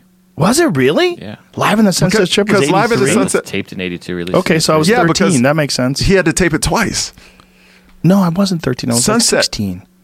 What was it? 84, 85? 83. 15. I was 15 years old. Let's see. I was Wow. I was 9. So Wow. I saw both of those movies. And I remember Richard Pryor. I was like, wow, Eddie and Richard, like, you could tell Eddie studied Richard because Oh, they for had the sure. same mannerisms. They had a couple of the same jokes too, just in a different way. You know what I mean? So it was kind of a thing where I fell in love with Richard Pryor because that was my first experience. I was 9, you know, and I saw Sunset Strip, and then I saw the documentary where he had to shoot it 2 nights in a row. The first night he bombed, and he told everybody to come back the next night, and that's the one they shot. He shot it 2 nights in a row. First one, he apologized to the crowd. It wasn't going well, and the second night, he said, "Y'all need to come back, and we're going to try this again." And so, Why would he want the same crowd? because he felt like he did a disservice to them. But that's so weird. They're going to He hear brought the back jokes the same. again. Yes, and he You murdered. sure that's true? 100%. It's in his documentary. You don't believe it? I believe it. I can't. Shenanigans. I mean, that's what was in the documentary. Yeah, but a comic wouldn't want the same crowd to come back. Well, to hear he- the same material, unless he stopped it short. Well, no, he didn't finish the show. He didn't finish. What was the show. wrong with him? He said he was just off. Like was it just was off. him. It was him. And he goes and they were talking about the first like 15 minutes of the set or 20 minutes of the set did not go well. And he just stopped it and said, "Look, I'm not bringing it tonight. It's off. Y'all come back tomorrow night." Jesus Christ! And they kept the cameras and they shot it the next night, and that's what you have. In Yeah. 1983, I was either 14 or 15, and Here it is. Here it is. It actually came out. I'm sorry, it came out in 82. The thing I was 82. showed it was released in Australia in 83. Okay, so Okay. if it was 82, that means I was 14. Yeah, I was 8. Yeah. I was either 14 or 15, This is which from makes sense. The documentary. This is a fun fact. I definitely know it was pre-pussy for me. See, Pryor the film was lost his edited. train of thought and forgot Yeah. most of his material. He Yeah. apologized to the audience and ended the show early, leaving the audience angry. Pryor pulled himself together and gave a much better performance the next night. Most of the footage in the film was from the second performance. Yeah. Completely messed up his performance during the first filming of the show. Yeah, but that doesn't say he brought the same audience back. Well, in the documentary, he That's what they said? Well, because it was only one show. What do you mean? They didn't shoot 2 show specials. Like, they only taped one night. Well, he said they filmed one and then they filmed it again. Yeah. He filmed it again the next night. Right. So that crowd, I mean, how are you But going to... they get a crowd. He can get a crowd anywhere. In the documentary, it said he used the same makes crowd. sense. He told Makes everybody sense. because he felt so bad that he like he That's cared. crazy though that he just stopped the show. He stopped the show and was like, okay, That's I'm so not strange. on. Yeah. And he brought, what the documentary says, he brought the same crowd back the next night and he murdered it. And that's what you saw. Yeah. Wow. And I still remember that. I mean, those two, like Raw, Delirious, and the Sunset Strip, Live from Sunset, forever it will stand out in my mind. It's just amazing. And then like Bill Burr special, the black and white one, it's like incredible, you know? And I love watching comedy of people with jokes that I know I never could do. Like, that's my whole thing. You know, I don't like watching, because I'm a family comedian, so I never watch like family What does that comedies. mean? To me, I talk about family most of the time. Like, you're I don't a comedian, I don't but curse that you don't much. How often you curse? In an hour show? Twice? Maybe. What words do you use? Shit? Yeah. You ever say fuck? No. No. No. But You I don't say, curse in real this life. This freaking guy. Do you ever say that? No. Don't say frickin', whatever you do. Frick. That's more offensive to me than fuck. Yeah. Oh no, I just This frickin' guy. It's not in my. I'm sure I curse a couple times in this pod, but I don't. It's not in my normal conversation. Like I even when I'm hanging out with my dudes, I don't really Really? curse that much. Yeah. I don't know, and I'm sensitive. Yeah, it's a lot. It's a lot going on. And with I'm it. sensitive? I'm serious. I have my kid. I'm so sensitive, man. I don't know. Did you change? Oh yeah. It changes the shit out of you. Well, it's see- a biological change, and it's also like But you had girls? Yeah, all girls. It's also it's a Yeah. recognition change. It's like you kind of understand life in a different perspective that I don't know if it's really available to you if you don't have children. I don't think it is. I just think it's. I don't think everybody has to have kids. I'm not one of those zealots that says No. if you don't have kids, you ain't shit. I think that's offensive. I don't think that's what life's all about. I think you can affect people in a very meaningful way and never have kids, and there's nothing wrong with that. But I think for me, at least, for being the caveman that I am, it's like it was very important for me to see these little girls grow up and become, human beings that are interfacing with the world, and getting an understanding of what that means, and like realizing that if you can do just a little bit to make the world a slightly better place, that could greatly affect all the people that your own children will come in contact with as well. And they can actually affect other people and have those other people treat the world in a different way and treat people with more respect and be nicer to people. And we could have a better world for everybody. Well, Your kids, my kids, everybody's kids. The thing that struck me right away, as soon as my son was born, is I've never had the feeling of as soon as I would die for him. Like Yeah. as soon as I met him, I would die for. As soon as he touched me, It's like a goddamn Prince song. I would die for you. But it's like to you. Prince is great. Gone too soon. Yeah, what about that guy, man? God. You want to talk about a super powerful fucking entertainer, Oh. one of a kind human being. I remember I was a kid. I was delivering newspapers. I was driving around, and I was I listened to I had a cassette of "I Want to Be Your Lover," which is Yeah. like his first big hit, and I was like, "Holy shit! Listen to this guy." Like, listen to this guy. And the cover is just him with his long hair with no shirt on, looking beautiful. And the cover, like, what is he? Like, what is going on here? And I was almost, because I was like fucking 18 or something, I was almost like turned off by the cover. That's it right there. Oh yeah. I was like, this is just, I'm not buying this. He's just too beautiful. he's dreamy. Look at that goddamn mustache. I'm having weird feelings right now. And then I listened to, I listened to I Want to Be Your Lover, and I was like, God damn, what an unusual dude. Did you see Purple Rain? I'm sure you Yeah, did. of course. Like that whole Morris Day, Apollonia, like Dude, that I was wanted to be Prince. I bought an overcoat just to wear a long overcoat. Thought some Prince would wear. Were you too old for the Michael Jackson thing? I had the Thriller jacket. No, I never wore that. I thought it was. I thought the Michael Jackson thing was interesting because I thought he's obviously a stunning, incredibly talented performer, but he was so weird and so unrelatable in every way, like so oddly feminine and childlike, even though he's in his 30s. It was baffling to me. I was like, I get that he's super talented, Yeah. and then when the plastic surgery started happening, his face started changing and morphing. I'm like, this is just strange. Did you ever see either one in concert? No, I never saw I Michael saw Jackson Prince. or Prince. I saw Prince. No. That was an amazing show. I had an opportunity to see Prince at the Hard Rock Cafe, and I blew it. The Hard Rock in Vegas. And I blew it. I should have seen him. I never thought he was going to die. Yeah, and I'm seeing everybody now. Yeah, you should.